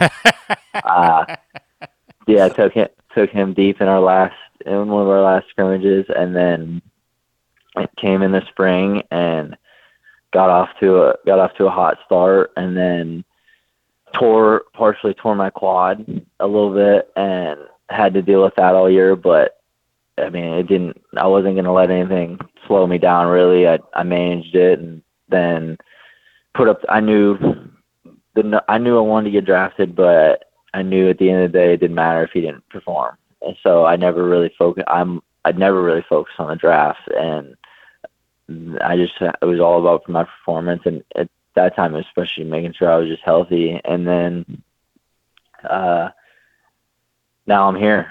We went to Delmarva. Got my real taste there for 5 weeks, and then this year is tough. First year, you really don't know what to expect, and went into spring training. Didn't really play well in spring training for my liking, but went to Aberdeen. Was just like, I'm just gonna go play, and had success, had failure, had struggle, had everything in between, and now I'm got the chance to come up here and join Bowie, and it's been a lot of winning this year. That's for sure. I know that. That's cool. And you're blasting 440-foot home runs. It's working out for sure. Was it always baseball for you? Like, did you just always know? Was it in your blood? I grew up playing football, baseball, and basketball. Okay. And then I quit football in 5th grade, after 5th grade, I think, because I wanted to play more baseball because I was doing fall baseball, and I was starting to do club baseball, which is the northern thing for guys that want to go play pretty much year-round. So I quit football to do that, and then I was playing basketball on the side. And then when I got down here to North Carolina, there was no snow anymore, so I didn't have to worry. Yeah, that helps. Right. Yeah. Right. So it's sunny. It's hot as hell 10 months of the year. Yeah. Yeah. Unlike Minnesota, where it's cold as hell 10 months of the year. Yeah, basically. So, I stopped playing basketball when I got to North Carolina and I put all my efforts into baseball because I felt like that was, if I was going to be able to go anywhere and do something, it was going to be with that. And baseball was just always my thing. I started from a really young age, and it was always my true love. I never even thought about what I would do other than baseball. It's kind of scary to me when I look back. Like, when I go look back to high school, and it's like, well, hey, if baseball didn't work out, what would you have done? And I think there's no backup plan. I'm going to be honest with you. I did not think about it one time. Right. Like, it was this. I get it. I probably should have maybe put a little bit more thought into it, but I didn't have any other plans. Wow. Well, hey, thankfully, it doesn't appear as though you need any of those backup plans. It's paid off so far. So far, so good. A Monday, a day off. What's a day off look like for you? Or just, maybe when baseball season ends, like, what do you do when you're not baseballing? Mondays aren't too glamorous. You sleep pretty late, and you try to just rest up as much as you can. You play 5-6 times a week. Your body's pretty beat up. Sure. But off days, or in the off season, I love to go fishing. Okay. I'm not very good at it. Did you ever do ice fishing when you were in Minnesota? I never got into fishing until I was in North Carolina. Okay. I didn't do any of that hunting. I didn't go snowmobiling. I didn't do any of that in Minnesota. We'd go boating sometimes on the lake because there's a million of them. Yeah, but I've heard a rumor. There are a couple of those. But I like to go fish. I like to work out. I like to play some video games here and there. I watch a lot of movies. Okay, give me last movie that you watched. Last movie I watched was Purple Heart. It's on Netflix. Okay. It's number 1 on Netflix. I don't know it. Oh my God. It's kind of like I was watching it with someone, so it's kind of they chose it. But there's a lot of movies. It seems like this is maybe a romantic type of film. It kind of is. I'm hoping that when you say you were watching it with someone, that means that it was. Actually, the story would be much better if, like, you tell us that you were watching it with, like, Joey. But like, I'm guessing that maybe that you were, when you say you were watching it with someone, it might have been maybe a female that chose this particular film. Yeah. Okay. Yeah. It was not Joey, but if Joey asked me to watch it, I'll watch it. Hell yeah. That's bros being bros, man. We are so in favor of that. I'm all in. Normalized bros hanging out watching flicks together. I love that. I really don't do that much. I like to hang out with friends and family and just catch up because, this is my first full year, so I don't know exactly how my body's going to feel at the end, but it's all new for me this year, but I like to just kind of hang out and relax a little bit, but I'll go work out every day just because it's just what helps me get my mind off things at times, and I know I have bigger goals ahead. That's awesome, man. And we can't wait to see all of those goals play out for you. Connor Norby. You can follow him on Twitter. It's at Norby_Connor. And then, Connor, what about on Instagram? Where can Orioles fans follow you on there? My Instagram is Connor Norby_. Connor Norby_. Dude, by all means, may you be pumping balls over the Great Wall in left field in Baltimore for years to come, because it's just 444 feet is what we can expect moving forward. Awesome catching up. But this is a lot of fun, dude. Thank you for doing this. Let's do it again, all right? Yeah, absolutely. Thank you guys for having me. Connor Norby from the Bowie Bay Sox. Great dude. That was a lot of fun. Really enjoyed that conversation. Appreciate him taking the time for us this morning. And, yeah, if you haven't seen the video of this just bomb that he hit, just retweeted it at Glenn Clark Radio as at Jopo sent it to us. It is disrespectful. It is. That ball is just obliterated. Good stuff. Good stuff from him. All right, coming up in a few minutes, we will have Weekend at Bookies. It's brought to you by the FanDuel Sportsbook at Live Casino and Hotel Maryland, where if you are a psychopath and you want to bet the Hall of Fame game tonight, you can do that. That's not psychopathic. I think behavior. It's a bit psychopathic. Griffin loves preseason football. I swear, you're gonna watch this thing, aren't you? Probably at least a quarter, I would think. Yeah. Orioles are off tonight. I mean, I think I'm rescheduling when I go to the gym today around the fact that there's no Orioles game tonight, so I got nothing to watch. So I think I'd rather go to the gym tonight than go during the day. Well, you got that new Beyonce album. Just listen to that, right? Well, yeah. I mean, but I don't. What does that have to do with anything? Well, we listen to that. You just go whenever you want. I listened to it in the car on the way down to Rage Against the Machine last night. In fact, are you? So my friend, I went to a concert with my friend earlier this year, and I wanted to play the music of the band that you're going to see. It's sort of like to me wearing. And he told me he was like he went with one of his friends one time, like a couple of years ago, and he said it was bad luck to listen to. So the music. It's weird you say that. I'm glad this is a good topic. All right, because I thought about this yesterday, and the reason being, the COVID summer. So Run the Jewels opened for Rage Against the Machine last night. I love me some Run the Jewels. Of course, Killer Mike is an icon in hip hop, and I realized that record that came out a couple years ago, that Run the Jewels record, was that RTJ4? Was that what that was? They all run together. Maybe it was 5, whatever it was. Sure. That COVID summer, it was big for me. Like I was the guy. I was banging ooh la la ah wee wee. Like I was that guy all summer long. But then I realized I haven't listened to it in almost 2 years probably. Like it's been that long. So I thought about it yesterday, and I was like, do I listen to that Run the Jewels record in the car on the way down to the show? But for some reason, to me, it's like wearing the T-shirt of the band that you go see. Like you don't do that. And I don't know what the reason is. I don't know about bad luck. I mean, what's going to happen? I think it was just like they're not going to show. Like maybe you wouldn't have. They're not going to try hard. Like I don't understand. I don't know. Like, I wanted to listen to them on the way down. It was a Bad Bunny concert. I wanted to listen to Bad Bunny on the way there. And he was like, I went to. He's like, don't you know it's bad luck? Yeah, I don't really understand how it could be bad luck. Like, I don't know. I'm not a big concert guy. I've only been to like 3. But I've listened to their music before I went with my. Bad Bunny one. I listened to the music. If I get invited to a show and it's somebody I haven't seen really, or I'm not really familiar with, I will try to load up on their music ahead of time, so I'm more into it when I go to see them.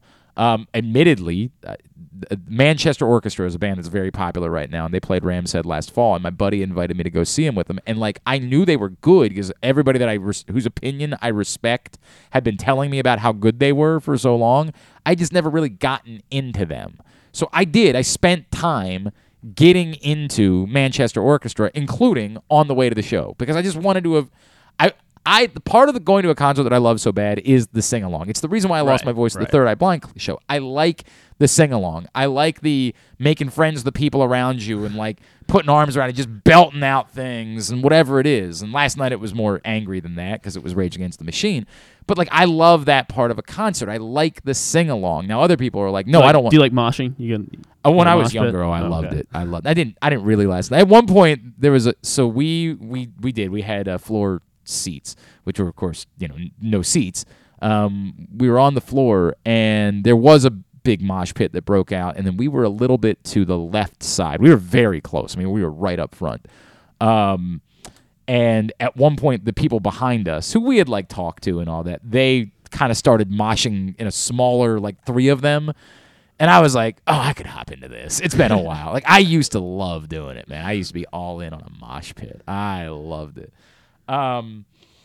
I'm a bit older now. My back is not as good as it once was. I got some other things going on.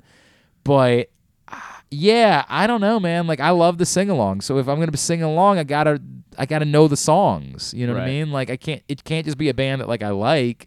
I gotta know the songs in order to be able to sing along with them. So yeah, every now and then. But last night we didn't. Last night we definitely I'm trying to remember. There was 3 of us that were in the car.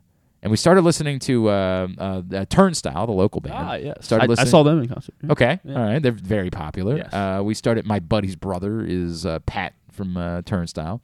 We started listening to them because we were talking about them, and so we started listening to them, and then we started talking about how much we all love the Beyonce record, and so we said, okay, we're putting on the Beyonce record because it made us all very happy. It is that good. It is just so wonderful. And then they were trying to tell me about. I guess there was one song, is it Energy, that had a Khalees sample, and she like had to pull it because she didn't have permission. And so like, oh, you haven't listened to it since they updated it? And I was like, no, I haven't. And then I'm like, I don't even hear the difference. Like, it sounds the same to me. Yeah, I don't listen typically to the band that I'm going to see on the way. Oh, okay. I might put on a playlist that like has them in it. And when I was a kid, I did all the time. Like when I was in high school, I absolutely was that guy. But that was because we didn't have like Spotify. It was the radio or a CD. Like that was our options. So we listened to CDs. Like we'd be going to see the Dave Matthews Band, and we put in a Dave Matthews Band CD on the way. We'd go and see the Counting Crows, and we put in a Counting Crows CD on the way in. I think I enjoy listening to solely the artist that I'm going to see. Really? Yeah. Maybe that's weird. I don't know. I don't know. I mean, I guess if maybe you need if it's a big show and it's like a big, like Rage Against the Machine is a big show. I know the Rage Against the Machine songs. I didn't need a refresher on Rage Against the Machine. Like I've been listening to Rage Against the Machine since I was a toddler. I don't think I'm as good at remembering lyrics though as some people are. Yeah, I'm not. Like I'm definitely not as good at remembering lyrics, but listening isn't going to help me all that much in it. Like I've heard the songs. It's just like whatever lyrics, they just haven't stuck with me for whatever. Like, not every song. Like I knew plenty of the lyrics, plenty of the songs last night, but not every. And then that's the awkward part too, because when you go with your friends and like one of your friend like literally is like knows every lyric to every song and turns because they want to do that bit with you where like you're singing along with each other and you definitely don't know all of the lyrics to that particular song. So you're like, what do I do? Do I fake it? Do I just bang my head a little bit? Like I want this person to understand that I'm feeling the moment exactly like they are, but I'm not because I don't know all the words of the song. Concert etiquette, man. There's a lot of questions that you deal with. And like you try to go with somebody that you know is equally as into it as you are. Right. As you get older, it gets harder, right? Because like I say I'm going to a concert. Like my wife, of course, loves Paul McCartney. She is your life. She is my life. She loves Paul McCartney, but she doesn't love Paul McCartney the way that I love Paul McCartney. But if I was going to spend $700 on concert tickets, I was going to have to ask my wife. Like I couldn't just buy 2 tickets and then be like, hey, baby, you mind if I take Brandon instead? Like, I was going to have to ask her because she does like Paul McCartney. So I appreciated there are times where I have invited her to shows, and we've kind of grown out of this where, like, she's not offended if I don't invite her the same way because there were times where it's really pissed me off. Like, I'm into Sturgill Simpson, and I, like, invited her to the Sturgill Simpson show, and she just stood there, like, stone-faced. And I could just tell, like, she just did not want to be there. She was ready to go home. She's tired. We're raising 2 kids. She doesn't know the songs. And then it, like, really impacts your enjoyment of the show because you want somebody there with you that's singing along, that's belting out, that's, like, grabbing you, like, you're putting your arm around each other, like, you're just having the time of your life, and you're getting none of that. None of it. 0. You're just getting empty back. Like, just stone-faced. Like, oh, this is good. I like that. Like, no. Shut up! You don't care at all! This means nothing to you. It's why me and my buddy Brandon like to go to shows together because we're into it. Like, we are there. My friend Brandon from Jobbing Out, Brandon Linton, who is part of that works at Rams Head Live. Years ago, I would go to shows. So he gets deals on these concerts. Well, not. I mean, like, yeah, if it's a Rams Head, sure, right? Like, if somebody's playing Rams Head, like, that's what I mean. Yeah, 100%. But, like, you know, he went with me last night. We go to other shows. Like, he went to Third Eye Blind with me at Merriweather. We go to other shows. So, what I love is that, like, Brandon and I became friends kind of just because I was going to shows at Rams Head. And, like, we connected, and we both were into them. Like, we were just into going to shows, and we became concert buddies because of it. And then we realized we had a lot of other things. He is a Steelers fan, but I love him anyway, despite his many flaws.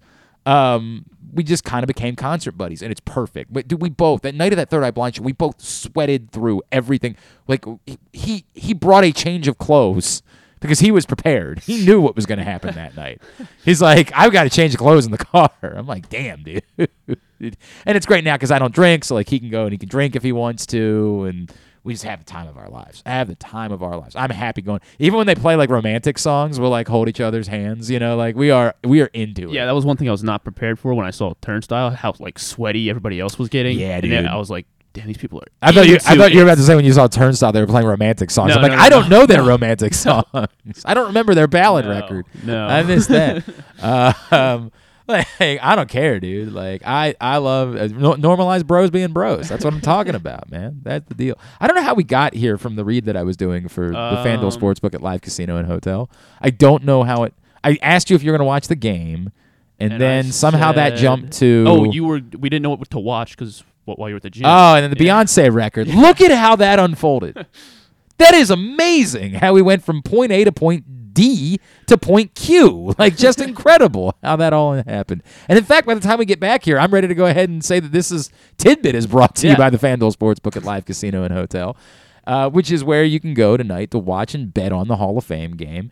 And I keep telling you to start thinking about football season.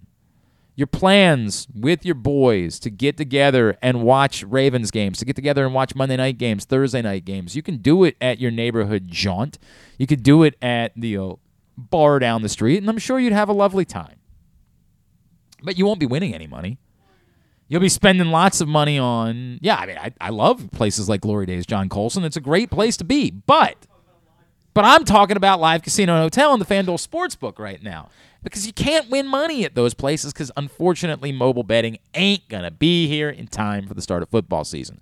But you know what will be available to you? The 61 self-service kiosks at the FanDuel Sportsbook. You know what else is going to be available to you? Bet pads. They're coming. You're going to be able to go there and just sit right on your keister. Right there. Yeah? What? Yeah, John Colson didn't know because apparently he hasn't been listening to the show recently. Which is weird. I've been talking about it for a week. They're coming. I didn't even know John Colson was in here. He's here. Yeah. Bet pads. They're saying, oh, you guys don't want to do mobile betting? That's funny. We'll figure it out ourselves. We'll take care of that. And you will be handed essentially an iPad, and it'll look exactly the same as the interface of the kiosk. It'll look exactly like the FanDuel Sportsbook app, and you can sit right at your table as you enjoy the delicious food at Sports and Social with that 100-foot media wall in front of you, and you can make your bets without even having to stand up. And for days like college football Saturdays, like that Saturday of Labor Day weekend where I keep telling you, my God, it is loaded with great games. Georgia and Oregon, Ohio State, Notre Dame, Florida, Utah, so many more. You can just stay there. The only time you have to get up is when you have to urinate. That's it. For 12 hours watching football and winning money. It sounds so glorious. Email events at sportssocialmd.com right now in order to reserve your spot for your football viewing this fall. Yes, sir.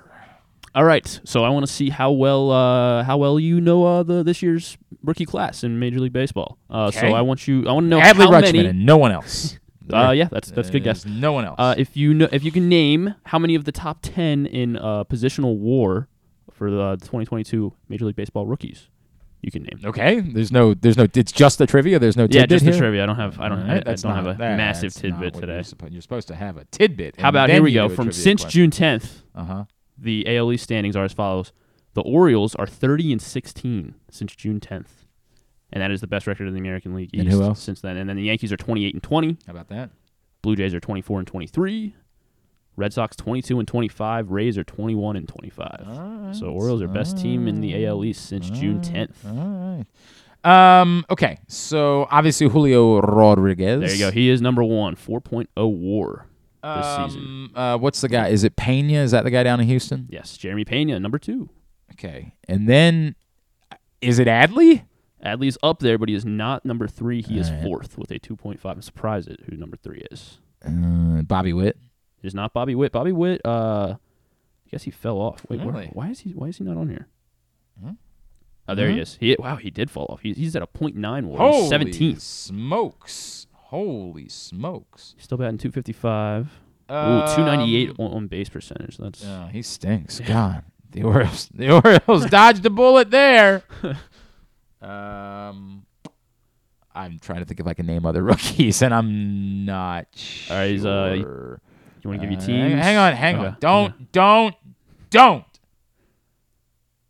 Is Stephen Kwan still somehow on this list? Yes, he is. He's ahead of Adley, 2.8. Well, at the beginning of the season, he was. Yeah, he was. Dude. He's starting to heat up again. Had to pick him back up in fantasy because he's starting to heat up again. Okay. Good leadoff guy for the Guardians. I'm trying to think of who else I saw because I actually looked at the odds for Rookie of the Year recently. Okay. Because I wanted to see where Adley was, Rookie of the Year's odd, and I know that I saw some other names. So I was like, oh, that guy. Steven Strider. He is, and for positional players, he's not obviously not a positional player, but for pitchers, he is number 1, 2.6. But this was just positional player war. Positional players, I'm not sure if you said that. I thought I thought you just said might war. not have. I thought you just said he would war. be a point ahead of Adley. He's 2.6. Adley's 2.5. O'Neal Cruz. O'Neal Cruz is number 9, 1.3.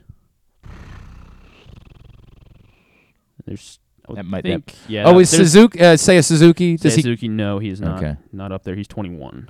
All right. There's one more I think you should be able to get. NL East. You might have to. Why am I? All right, just tell me. Rookie for the defending champs. Outfielder. Oh God. Oh, what the hell is his name? Oh, I know exactly who you're talking about. Oh, damn it. With a 2.4 WAR. He's all right. only a point behind Adley. All right. I know. His name is oh my God. Speedy outfielder. Jesus. I know that. Oh, Harris. Michael Harris. Yep. Is it Michael Harris? Michael Okay. Harris. He is number 5. Then Brendan Donovan 6. Nick Fortes in Miami. Okay. I'm gonna say who is Brendan Donovan? Cardinals. Cardinals infielder. Okay, I'm sorry. I have not. Nick Fortes, Alec Thomas, outfielder for the Diamondbacks. Okay, these are not teams that I have spent O'Neal time on. Cruz is 9, and then Jake McCarthy, also in Arizona, has a 1.3. I feel like it should be illegal to Christopher have Morel will asking probably questions jump up there. about the Arizona Diamondbacks. And should then not be illegal. so then can you? There's a pitcher that you should be able to name that is in the top 3.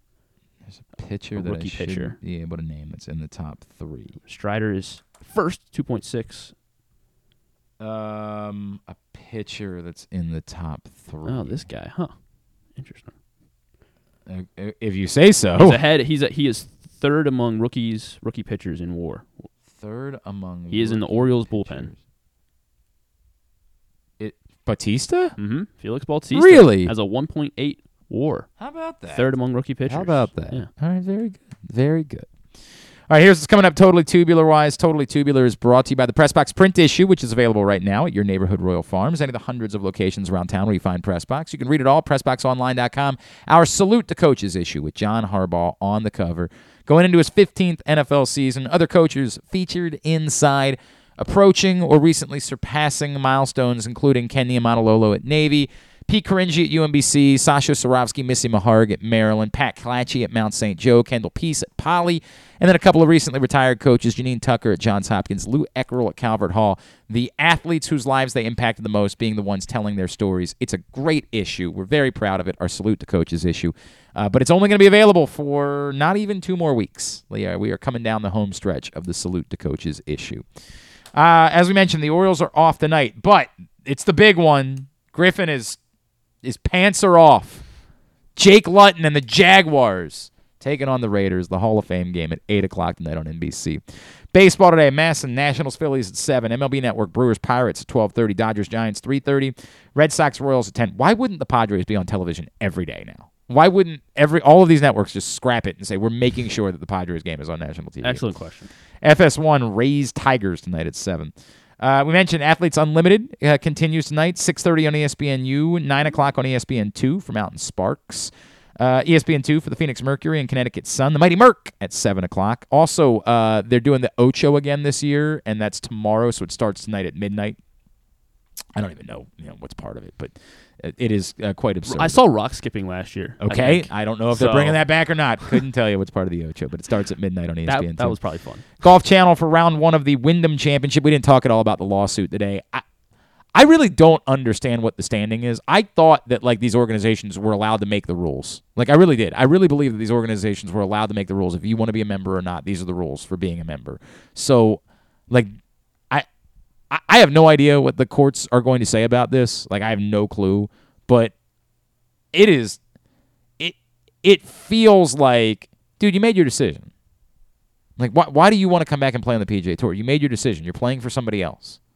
I get it. There's even more. When that tour isn't playing, you want to make even more money. But, my God, how much money do you need? Round 1 of the golf's an expensive sport. That's fine. Round 1 of the women's British Open, or the Women's Open, they're just calling it, is going on right now on the USA Network. Tennis Channel coverage of the City Open down in D.C. continues. ESPN, if you literally have nothing to do with your life, is airing episodes 5 and 6 of the Derek Jeter thing tonight at 9 o'clock. I can't imagine a single human being. So Hall of Fame games ahead of that. Yeah. I'm not.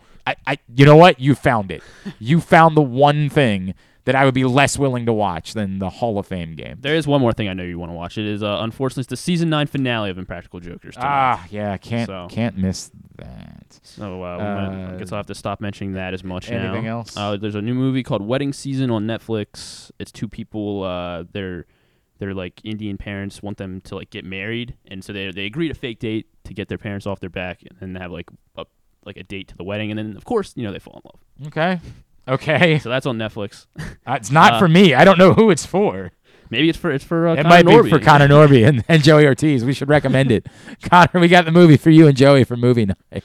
They're reviving Beavis and Butthead on Paramount Plus. Oh yeah, so that'll premiere tonight. Okay. And then on a docuseries on Amazon Prime, All or Nothing. And they follow Arsenal. They followed Arsenal last season. Yeah. So it's kind of I guess Hard Knocks for soccer. Okay. And it should be interesting. Well, that's with the Premier League returns this weekend. Yeah.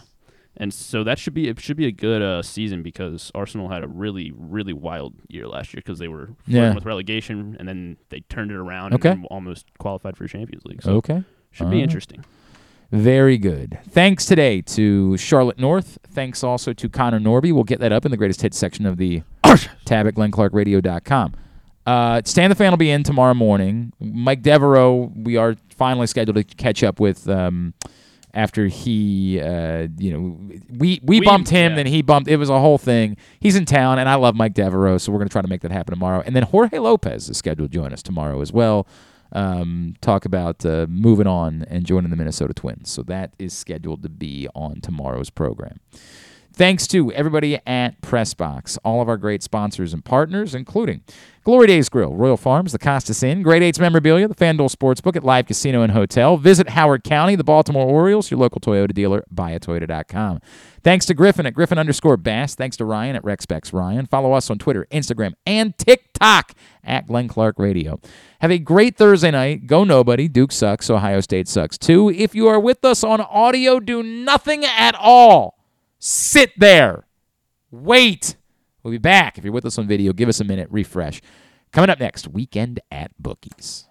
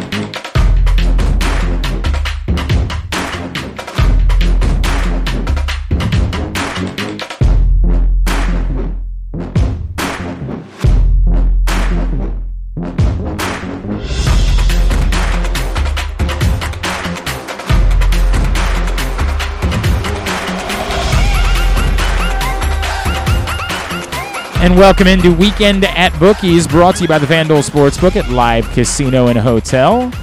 Coming up in a bit, our buddy Brad Kronthal from Alloy Sports will join us. We'll talk about the day's baseball slate. Doesn't involve the Orioles. By the way, I tried telling you guys the other night. I did not understand the Orioles, the line. I felt good about that on Tuesday, where I was like, why in the hell would the Orioles be 1.5 dogs in that game? And I don't mean to throw anybody under the bus, but someone whose name rhymes with Smerry Smolman told me, he was like, dude, I'm hammering the Rangers. I'm like, why? Like, they're throwing Spencer Howard against Jordan Lyles. Why are you hammering the Rangers? It doesn't make any sense. Made a couple of bucks on that one. So I felt good about that. We'll talk about the baseball slate with our buddy Brad Kronthal in a bit. Andrew Stecca will join us in just a second to go over his stats and figures for the week. And then later on, Griffin. What do we? It's Griffin's gratuitous group. Is that what we decided? Griffin's gratuitous group. You know, because I know it gives us the alliteration of GR. I remember before I left somebody saying, why wouldn't it just be Griffin's gratuitous gamble? And I was like, oh, but it doesn't give us the gr sound, right? Like, I kind of like the alliteration of the GR, but it might make a bit more sense. But also, it's if it's gratuitous, it's not so much a gamble because I'm giving you like 3 locks, you know. So. Don't know. I don't know. I think about that. We'll workshop it. We said Griffin's gratuitous grouping. That is what we said last time. Grouping. Yeah, grouping. All right, Griffin's gratuitous grouping. Because it's a parlay bet that he puts together at the end of the show. All right, so that's all coming up this week on Weekend at Bookies. Let's start with our stats and figures. He is our buddy Andrew Stecca out in the desert, and he's with us now here on Weekend at Bookies. What's going on, pal? How are you? Good morning, Glenn. How you doing? Everything's all right. I'm assuming that you're going to give me nothing but soccer now, because this is like opening day for you. This is Christmas Eve, correct? It very much is. I do have something soccer, but we'll save that for the end. As you know, I'm undefeated in soccer parlays during Stats and Figures, so we'll try to keep that going by the end of this. So, for the record, as you bring that up, it's been a while since it's like an Aaron Lewis song. It's been a while since you and I have done this segment. Yes, something like that. And the last time you indeed hit on a soccer parlay, both teams to score in the New York Red Bulls Atlanta United match. And as Griffin points out, he adds this note, you were in a lot of trouble because for 75 minutes, no one had scored. And then all of a sudden... It's true. All of a sudden, in the last few minutes of the game, 3 goals in a 2-1 game. All hell broke loose. That one ends up hitting. So you went 2-1 on the bets that you made. This is going back to June 30th on that particular day because you also hit over 8.5 runs in the Braves-Phillies game. But you were a bit bullish on Will Zalatoris in the Open Championship. I was. Did not go so well. Finished T28th in the Open, and I'm still laughing at the Commanders to make the playoffs thing. So we'll move right along past that. I don't believe you. All right, now on to this week. Stats and figures. Where are we starting? Well, you mentioned the Commanders. Let's stay with the NFL. I've got another NFL future for you. Two futures and 2 bets for right now. But let's start with the NFL. And I don't care for futures bets, Andrew, because I have to wait to find out if I'm getting my money or not. Somebody else is holding my money. I know that. But once we get into when there's more sports that are actually going on, we will have more sports that are actually going on. Until now, we're looking to the NFL. There's a team out here in the desert called the Arizona Cardinals. I've heard. They've got a receiver that needs to maybe slow down a little bit. My goodness! Thank goodness I wasn't on the highway the other day when. By the way, he was driving. I tell you what's a bad bit. It's a bad bit when Ravens fans are like, you see, this is why the Ravens won this trade. Like, shut up. It's a very bad bit. So I mean, awful. obviously Hollywood Brown has a lot of stuff going on and needs to figure that out. Yeah. But, I mean, look. You're right. He definitely needs to slow down. Let's make that abundantly clear. He needs to slow down. And we said the same thing when Lamar Jackson had a speeding issue at a younger age. You need to slow down. Like, you got to get a hold of that because you can die and kill somebody else. You have to stop that. That's got to end. And it doesn't mean it's got to end because you're making millions of dollars. Like, nobody should be doing that. But it has nothing to do with whether or not he's going to be a good football player this season. That's nonsense. No, it does not. They also have another receiver, though, that is not going to be around for 6 games. That's true. DeAndre Hopkins. That's true. They also, I'm not sure if anyone's looked at their schedule, but it is daunting. They play the entire AFC West, including opening the schedule with Kansas City and at Las Vegas. Then they play the Rams after that. They've also got games at Minnesota and against the Patriots, who I think are going to be 2 pretty decent teams. So I'm betting the Cardinals to go under their win total of 8.5 wins this year at -110. You have to remember, too, that this is a team that if they don't get off to a hot start with that really daunting start to the schedule, this is a team that tends to trend down as the season goes on. We've seen that under Cliff Kingsbury the last few seasons. So I don't think they're getting to 9 wins this year. Wow. So I'm going to bet the under 8.5 for the Arizona Cardinals. So there are some alt lines that are available for the Cardinals win total. You tell me if you go any further than this. Under 7.5 is +150. It's something that I would be willing to entertain, but honestly, when you're only paying a 110 vig on the 8.5, I don't mind that at all. But honestly, you look at their schedule. I went through it last night, and I went through it a couple times. And even being generous, that 7-win mark is gonna be. That's kind of right around where I saw them. That's why I felt so comfortable with the 8.5. Okay. All right. We'll keep that in mind.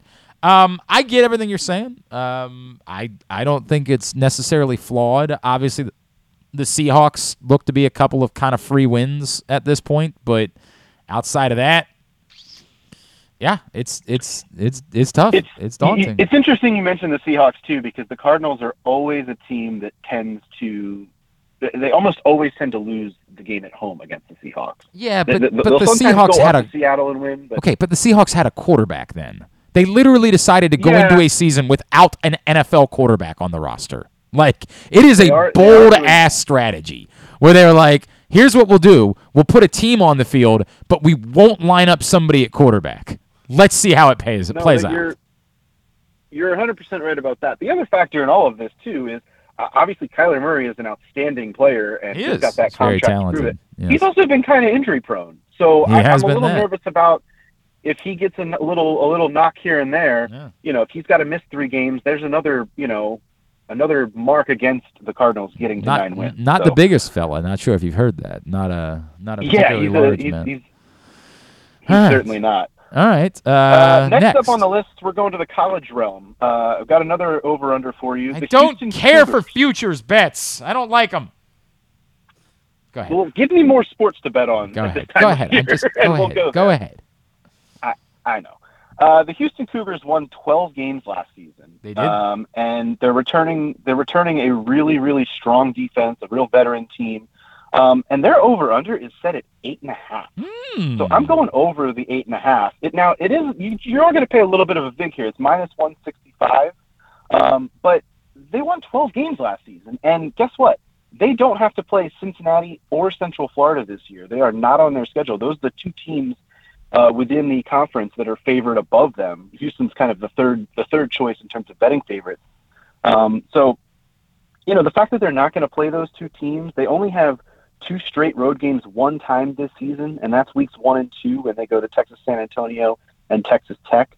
So I really like the idea that the Houston Cougars can at least win 9 games. I really think they could win 10 or 11 if things break right for them. They're a good team, and the fact that their over/under number is set so low was kind of confusing for me. I don't have any. I literally the only thing I tell you about the Houston football team is Clayton Tune is their quarterback. That's the list of things, right. and I know who their coach is. I'm not going to pretend like I can tell you a lot of things about Houston. I also, as you point out, their non-conference schedule is not daunting. Nope. They also get the benefit of, there's one team in that conference in Navy that can be a little tricky at times, obviously. Yeah. Now, I don't think Navy's going to be a powerhouse this year. No, but I get the matchup is difficult. The matchup is difficult, and they have a bye week before the Navy game. So you get a little bit of extra time to prepare for what Navy provides to you. So that's another added benefit to their schedule. I'm listening. I don't like making futures bets, but I'm more inclined to make this one than I even am the Arizona bet. Like I like this. This is a good bet. I'm giving it my. I know you were waiting for that. I'm giving it my vote of approval. Always. Yeah, right. I know. By the way, if you want to be really bold, you can get them at plus 170 to win 10 games. Ooh. I might. I just might. There you go. Andrew Stetka, right, stats and figures here on Weekend at Bookies. Yes.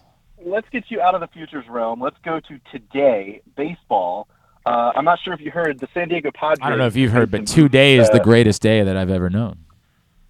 I'm sorry, the Padres have made some moves, and they're beating up on the Rockies right now. Got a little parlay for you for the Padres-Rockies today. Take the Padres on the run line, minus 1.5, and the over 7.5 runs. That gets you to plus 180. Joe Musgrove has already pitched against Colorado twice this year. Both times the total has gone over. And Kyle Freeland, starting for the Rockies, he had a really rough July, 5.59 ERA. San Diego's going for a 5-game sweep in that series, and they are obviously rolling. You saw what they did last night. I like the Padres to kind of keep it going, to beat up on the Rockies, score a bunch of runs, and push that total over the 7.5. 7.5 seems like a low number. We saw the return of for those two teams. We saw the return of Slam Diego last night with Brandon Drury hitting a grand. Was in the first inning that he hit a grand slam too? Like it wasn't the first inning. His first at bat as a Padre hits a grand slam, which is a decent way to get things started. Yeah, I mean, I can't tell you any reason why I wouldn't make that bet. Absolutely, by all means. Look, there is still the part of me, and I said this the other day when Aaron was on Simply the Bets. There is definitely the part of me that's like the Padres are going to do all of this just to spectacularly fail again somehow, like just to have this all fall apart at the hands of the Dodgers at some point. But what the hell? Until I see that happen, let's ride with it. I'm with you. They're fun. They're the Padres. Let's go. I'm on board. You know what? You've talked me into 2 bets so far, Andrew State. Frankly, I'd probably make the Cardinals one. You know what? Honest to God, I can't believe I'm saying this. So far, I'm in agreement with you. And since the last one's a soccer bet, I'm going to end up going 4 for 4 with you today. This is impossible. This is impossible the way this is going. I might have to find a reason to disagree with your soccer bet, even though I don't know anything at all about it. Go right ahead. Well, you know something. The only thing I aim to do on Weekend at Bookies is please you. So I'm glad that we've at least accomplished. I thought that was in life in general. I thought that was that's what you said. No. It's just with Weekend at Bookies. Okay. Every other time I'm trying to piss me off, Red. I understand that. As you know, the Premier League season opens up this weekend. First game is tomorrow. I believe it's Arsenal Crystal Palace. But we're going to go to the weekend instead. As you know, I'm a big Tottenham Hotspur supporter. So they are included in this bet. They open up against Southampton. 2 legs to their game in this bet. I have Spurs to win over Southampton and both teams to score. The other leg of it is Liverpool to defeat Fulham. Let's start with Liverpool, though. Liverpool obviously going to be title contenders. They finished just short of Man City last season, and they only lost 2 times all of last year. Fulham are a newly promoted side. They've kind of bounced back and forth between the Premier League and the Championship the last few seasons. But they won just 5 of their matches the last time they were in the Premier League. I see no problem with Liverpool getting a win to open the season away to Fulham. On the Tottenham side of things, Spurs have really loaded up this summer. They've made a bunch of signings. They really should win this match. Yeah. But yeah, as you know, who you telling? Come on. But with Southampton, last season, Southampton actually were able to win and draw against Tottenham. So they did provide some problems for Spurs last year, and the defense can still be as susceptible to at least surrendering one. That's why we've got both teams to score in there. Yeah. But Tottenham playing at home to open the season, a lot of renewed confidence. They should win the game, but I do have them conceding once. So you pair these 3 parts of the parlay together, you get plus 250. All right, so give me it's both teams to win. Both Spurs and Liverpool to win, right. And in the Tottenham Southampton game, both teams to score gets you to plus 250. A lot of effort being put into this thing. There is so much going on here. But again, I know no better. I'm going to ride with you. I'm going to ride with you this week. We ride at dawn, Andrew Stetka. We're going to go 4 for 4, baby. We're making some money. That's the way it goes. We're going to go out and sign Joe Musgrove after this. We're going to give him $100 million. All right. I'm willing to listen. I'm willing to believe on all four legs of this parlay. Quick piece of advice for you. Don't get duped by the most obvious Photoshop job I've ever seen in my life that's going around on social media today. Holy hell. Which is? Do not be like Ken Zales, who I love. You know I love you, KZ. Rock Kubato got caught by it. No. Yes, he did. Oh, no. Yeah. There is a Photoshop job that's going around right now that is so bad that it's supposed to be an Orioles roster move announcement that they are calling up Gunnar Henderson and designating Rougned Odor for assignment. It's so obviously Photoshopped that they have to stuff in Gunnar Henderson's name and put it in like 4-point to make it fit in the space of the roster move announcement they are Photoshopping. It's you can't see this thing and think anything other than there's something wrong here. And yet, and by the way, they also go with Gunnar Henderson wearing number 69 for his Orioles debut in this Photoshop. And yet, inevitably, people are letting themselves get duped. They are just allowing I think everybody should just calm down and let it play out. Let it happen when it happens. Yeah, while I hear you on that, I am leaning towards more the idea that it's time. Like as I said the other day, like you trade away some players. Okay, let's go. Let's go. I'm leaning more towards that moment. By the way, I'm in a group text right now and getting texts about that. So thank you for giving me the heads up. I can alert them that it's so bad. It's such a bad Photoshop. You can't get duped by this. You can't. All right. At Astecca on Twitter is how you follow him. Stetson Figures. We will talk to you in 2 weeks. Thank you, pal. Cheers, guys. It's Andrew Stecca joining us here on Weekend at Bookies. Such a bad Photoshop. I can't. Like what? You can't. How do you get duped by that? Yeah, see, I saw Rock tweet, and I was like, he was like some big Orioles news, and it was the roster moves thing, and I saw it, and I was like, oh wait, this isn't real. And then so he retweeted somebody else tweeting it. Yes, he quote tweeted it. Who was it? It was just an Orioles fake account. It was like at Orioles. It was like 2 O's in Orioles. Okay. It was the at. Yeah. Bad. I mean, look, hey man, it's happened. Yeah, but I immediately looked at it and I was like, oh well, this. And part of the problem is this is part of the problem. And by the way, this is why I'm glad I'm no longer part of this, because when your like reputation is based around how quickly you put something up when it happens, when people are like rating you like, oh, so and so beat you. You do tend to find yourself in a place where you're like rushing to share information and not thinking about it. The good news about what we do is because that's not what we do. You're not here for me to be the first person that retweets something. Is it allows me that opportunity to look at it and say, it looks like Melanie Newman got duped as well. No. Yeah. No. Rough day on Orioles Twitter. It's the Photoshop itself is but the type point of Gunnar Henderson's name. And by the way, the amount of black they had to put in order to do it, like all of it is so obviously Photoshopped. Oh, it's a bad one to get duped by. That's a bad one to get duped by.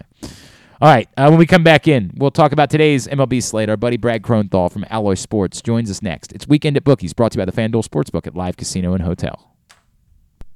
Summer is in full swing, and so is the summer seasonal menu at Glory Days Grill. Start with the opener, flash-fried pork belly with their popular Korean No. 2 sauce. And try their South Carolina barbecue chicken, or back by popular demand, the lobster roll with grilled corn. Also try the irresistible crab and lobster fries, or the very berry salad with chicken. And for dessert, the Cracker Jack sundae with a waffle, ice cream, and Cracker Jacks. This menu will be gone.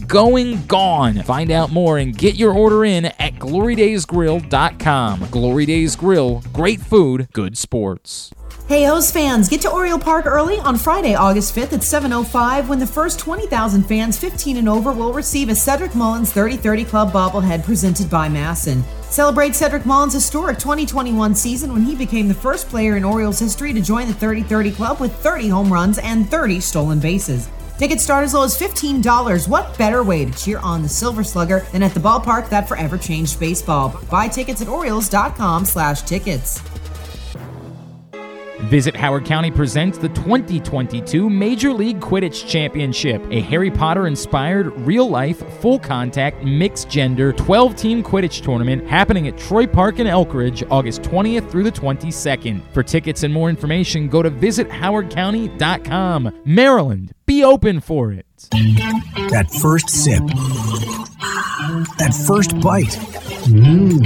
Start your day off right with a delicious breakfast at Royal Farms. Choose from a fantastic selection of fresh Royal Farms breakfast sandwiches and top it off with a rich hot cup of the freshest coffee in the world. At Royal Farms, breakfast is available day and night. It's the freshest breakfast in the world. Real fresh, real fast. Royal Farms. Sports betting has come to Maryland, and we're ready to help you win some money. Tune in for Simply the Bets every Tuesday morning at 11:40. FanDuel Sportsbook GM Leon Twyman and VSiN's Aaron Oster join the guys every week to give you all of the info you need and offer you a few winners. And every other Thursday at 11:40, tune in for Weekend at Bookies as Andrew Stecca and Alloy Sports' Brad Kronthal help make you some money for the weekend. So come win some money with us on Simply the Bets every Tuesday and Weekend at Bookies every other Thursday. Brought to you by the FanDuel Sportsbook at Live Casino and Hotel Maryland. Listen at PressBoxOnline.com/radio. Watch at YouTube.com/PressBoxOnline. Don't forget that full episodes of the show are available for free on Apple, Spotify, Amazon, and YouTube. But warning, you get what you pay for. You're listening to Glenn Clark Radio. All right, back in here on GCR. We're all having a time with everybody getting duped. I'm going to be the guy. I'll be the turd in the punch bowl, right? The person that did this is not a thing. Like, this is not an accomplishment. Like, this is not... I understand that there have been successful prank artists and people that have made lives out of being pranksters. This is not going to get you a show on MTV. Like, I've never understood this. Like, this to me comes off the height of, I have nothing to do. Where does this get you after this? Everybody's going to delete the tweets, so your tweets are not going to have the engagement numbers that you're looking for in order to try to, like, monetize them. I've never understood this phenomenon where it's viewed as an accomplishment. What? Go ahead, quickly. We're doing a betting show, but quickly. Is Brad there, or are we? No. All right, call Brad. Call Brad. John Colson can share his quick thought. Quick. The whole reason people do this is to call out the ridiculous press and the people that constantly are jumping on stories before checking them out just for the fact they want to do that. They just want to point out that these people react to anything without checking their sources. That's fine, but you didn't accomplish something. They might have failed. You might made them more comfortable. You might made them more competent in the future in checking things. Maybe. You don't think Rock is going to be more careful now? Oh, I think that this has happened to him before. I think that's the nature of this. And they get more careful for a while. That's the only thing I'm saying. All right. Okay. I just don't think the person that did it actually. I don't think they did something. I think that they are bored and that's what I think there is. They have nothing to do, and so these things happen. I just I don't know.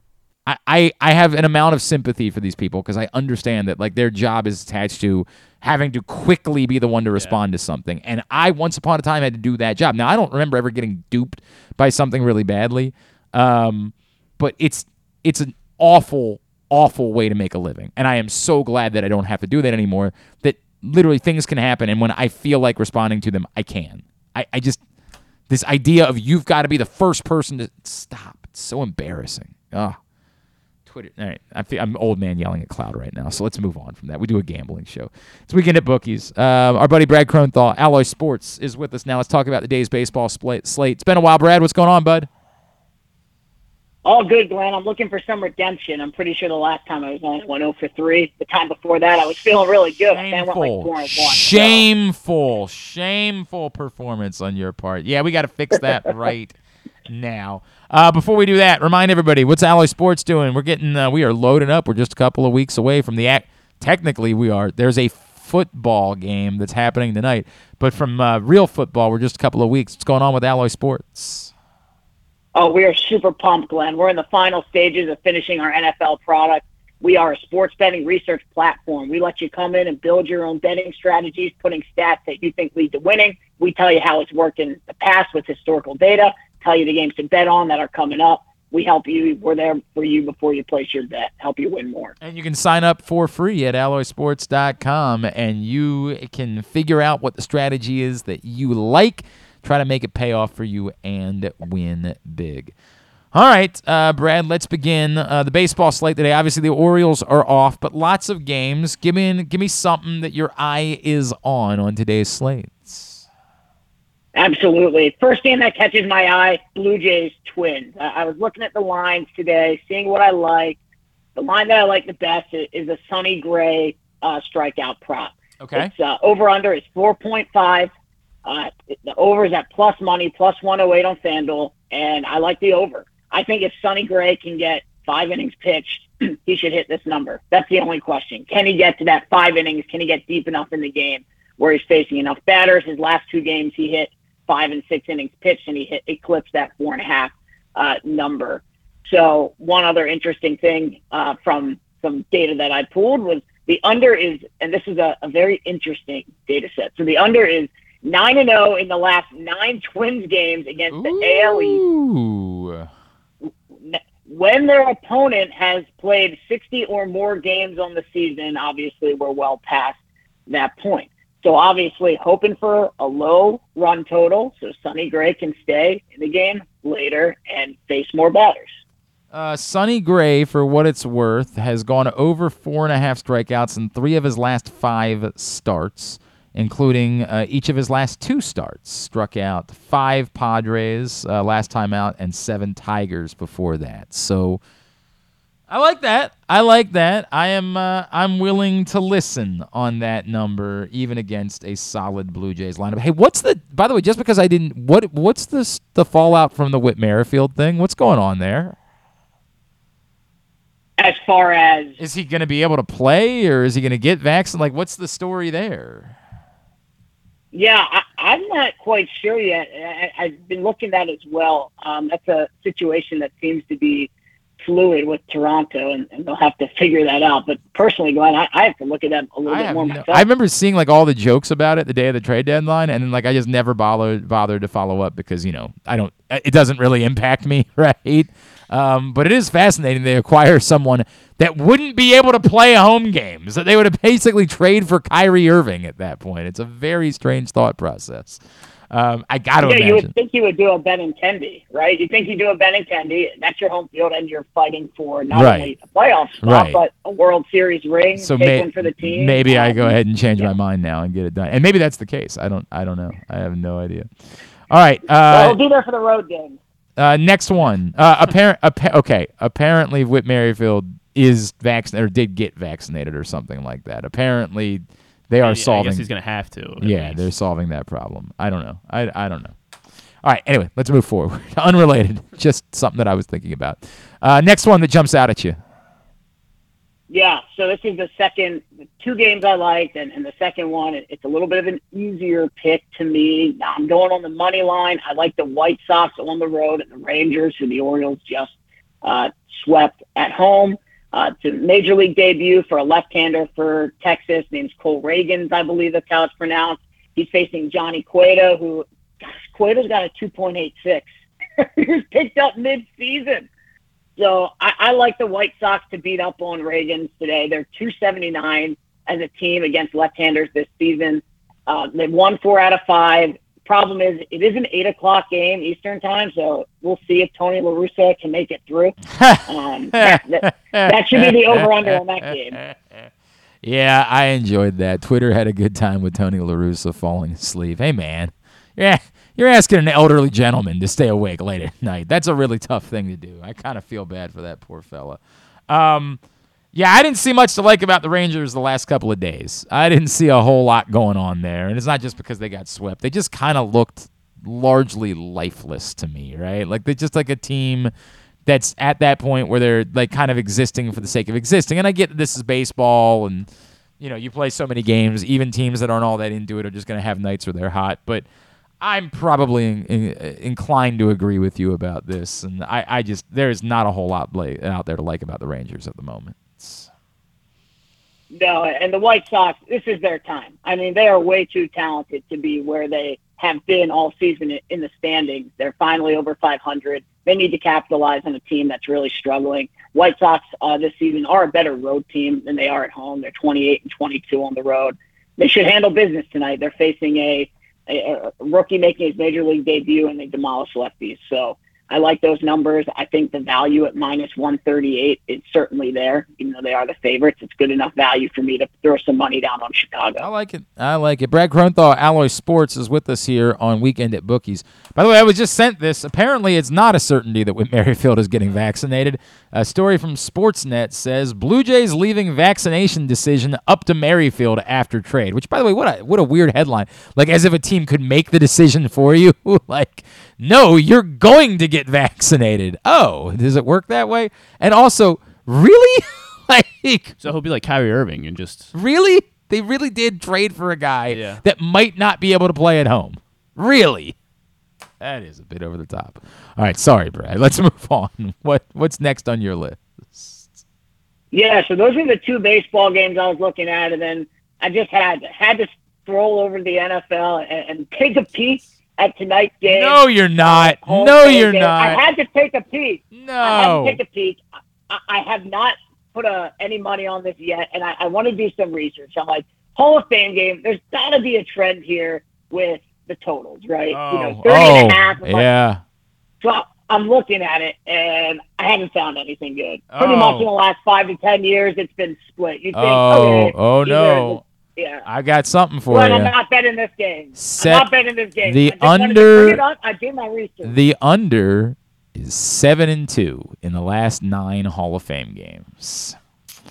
Now, this is a particularly small number, although it did bounce back up. It dropped 29.5 and it bounced back to 30.5. So that little drop apparently moved something there. I'm giving away because we're going to be talking about this today on Live Casino and Hotels social media channels. But if you're going to bet, if you are a degenerate, bet the under. Don't overthink this. This is bad football. This is brutally bad football. These teams are here to fulfill an obligation and nothing else. They are there because they have to be there. They have 3 more preseason games to play. The coaches do not care. This is bad football. Bet the under. I don't overthink this. I don't care how small. If the number had even dipped down to 28.5, I still probably would have bet the under if that was the case. If you're betting, bet the under. And stay tuned to Live Casino and Hotels social media channels because later today Griffin's going to tell you why you should also bet the Raiders. I'm not giving that away. Griffin's got something for you as to why you should bet the Raiders. Again, my first suggestion is maybe don't bet on sporting events that aren't real, but if you're going to. It looks like FanDuel's adding a drive results tab on, and so they're going to have you can probably bet on like I guess how each drive's going to end. What? Is what it looks like. They don't have picks up yet, but they have a little tab on there when you go. So when it's live, so when a drive begins, you can bet on how that. Hopefully, have the first drive up before game starts. That's a good reason to be in the FanDuel Sportsbook tonight. All right, Brad. Anything else that's on your mind that you want to share about Alloy or about betting at the moment? I don't know, Glenn. I think I'm going to run over to that sportsbook. I like the under, honestly. Dude. I did. I was not comparing it to past odds. I was comparing it just to the teams get over 30.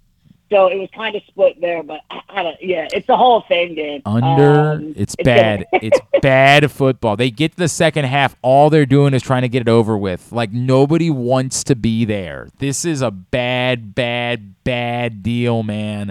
Bet the under. It's going to be a 13-10 type of game, something like that. That's the way you go. All right, buddy. Where can people find Alloy and yourself on Twitter? Yeah, you can find us at Alloy Sports, and then my personal account is B_Kronthal, and then we started a Discord channel and a Twitch. We're going to be really ramping up our content efforts once football starts and our platform's done. So you definitely want to get tuned in to the latest for the data-driven models and trends, and stay in the loop. All right, very good. Brad, appreciate you, buddy. We'll talk to you in 2 weeks, all right? Sounds great, Glenn. Talk to you then. That's our friend Brad Kronthal from Alloy Sports joining us here on Weekend at Bookies. Again, if you want to bet the Hall of Fame game tonight, I didn't know about this drive results thing. This is dope, man. If that's really something they're going to be rolling out for football season, I am all in. And again, think about it. When you're in the FanDuel Sportsbook, you're going to be able to do that on your bet pad that you can bring to your table with you during the season and sit there and bet on every single drive. The drive begins. How does it end? You can make that bet. I love that. Punt. I'm picking punt every time. You're picking punt every time. Yes. Yeah, I feel like it's going to be plus money of the year. Yeah, but the odds will reflect that. Keep that in mind. The odds will reflect that. Wow, I really dig this. I really do dig this. So you want to be there. And I keep telling you, start thinking about making formal plans. Like, again, instead of going to the little neighborhood pizzeria to watch the Thursday night games this season, get together your buddies and say, why don't we go watch them at Live Casino and Hotel on the FanDuel Sportsbook? Because we can win money. The food's better, the whole thing. Come out on top at the end of the night. Mobile betting is not going to be here in time. I know we all want mobile betting, but it's not going to be here in time for football season. So start making your plans. Where are you going to watch Ravens games? Even that, I get it. Like, maybe you've gotten together at the same place for 20 years. But you know what you haven't done? You haven't won money betting on the games. You can do that. FanDuel Sportsbook, Live Casino and Hotel, Maryland. All right, Griffin's gratuitous grouping. You are putting together a parlay bet each week. And you know, for funsies, obviously, we acknowledge that it's kind of out there a little bit. The last time we did this, you didn't do so well. No, I didn't. We'll go through Very it. sadly. Okay, so the first one I had, I went to the CFL, and it ended before it even got off the ground. The Red Blacks, they lost to hold on, I gotta pull it up. BC Lions. Yeah, the BC Lions.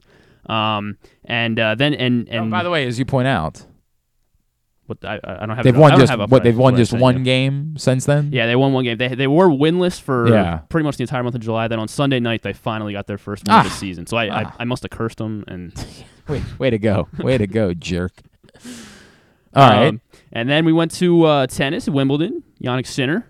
Okay. He cruised over John. He did. I like that. Isner. Oh, Isner. God. Why did I get it wrong again? Isner. And I told you that when you ran that out. I remember. I said, yep, 100%. And then I was talked up Max Holloway nice and big, and he decided to just not show up against Alexander Volkanovski. He got destroyed for 25 minutes. And so you went one. You didn't even really come close. No, not really. To this first just the middle leg.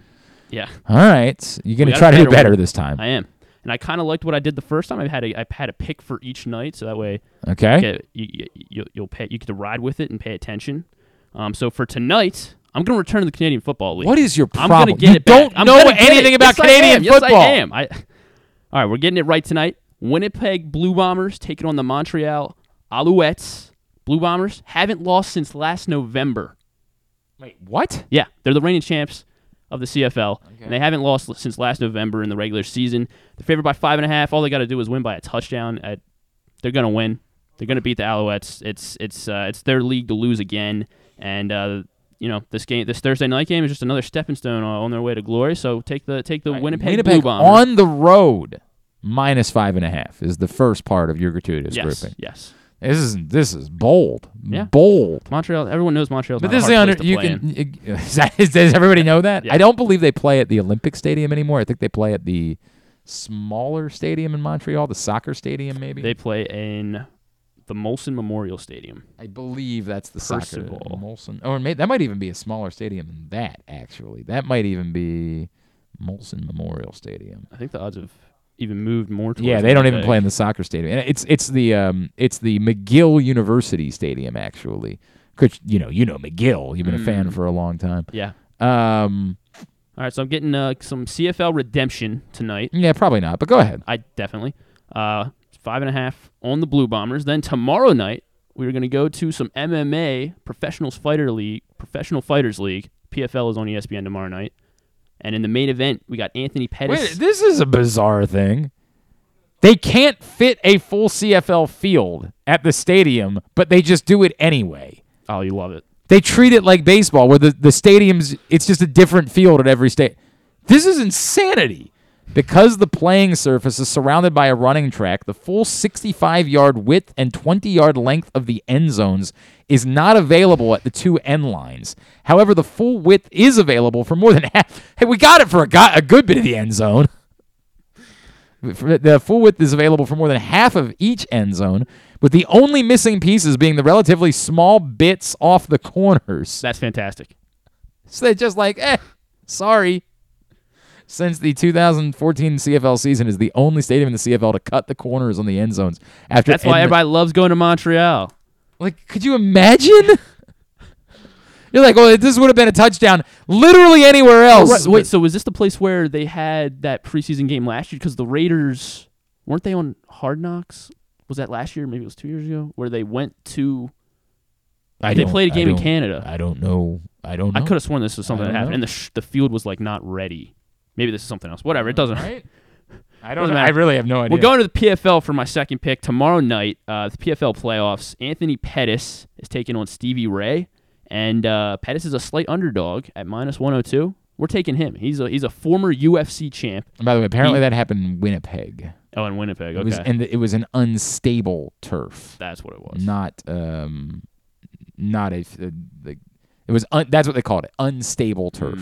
Which I believe is the same thing that happened famously when the Ravens tried to play a preseason game in Philadelphia at the old vet years upon years ago.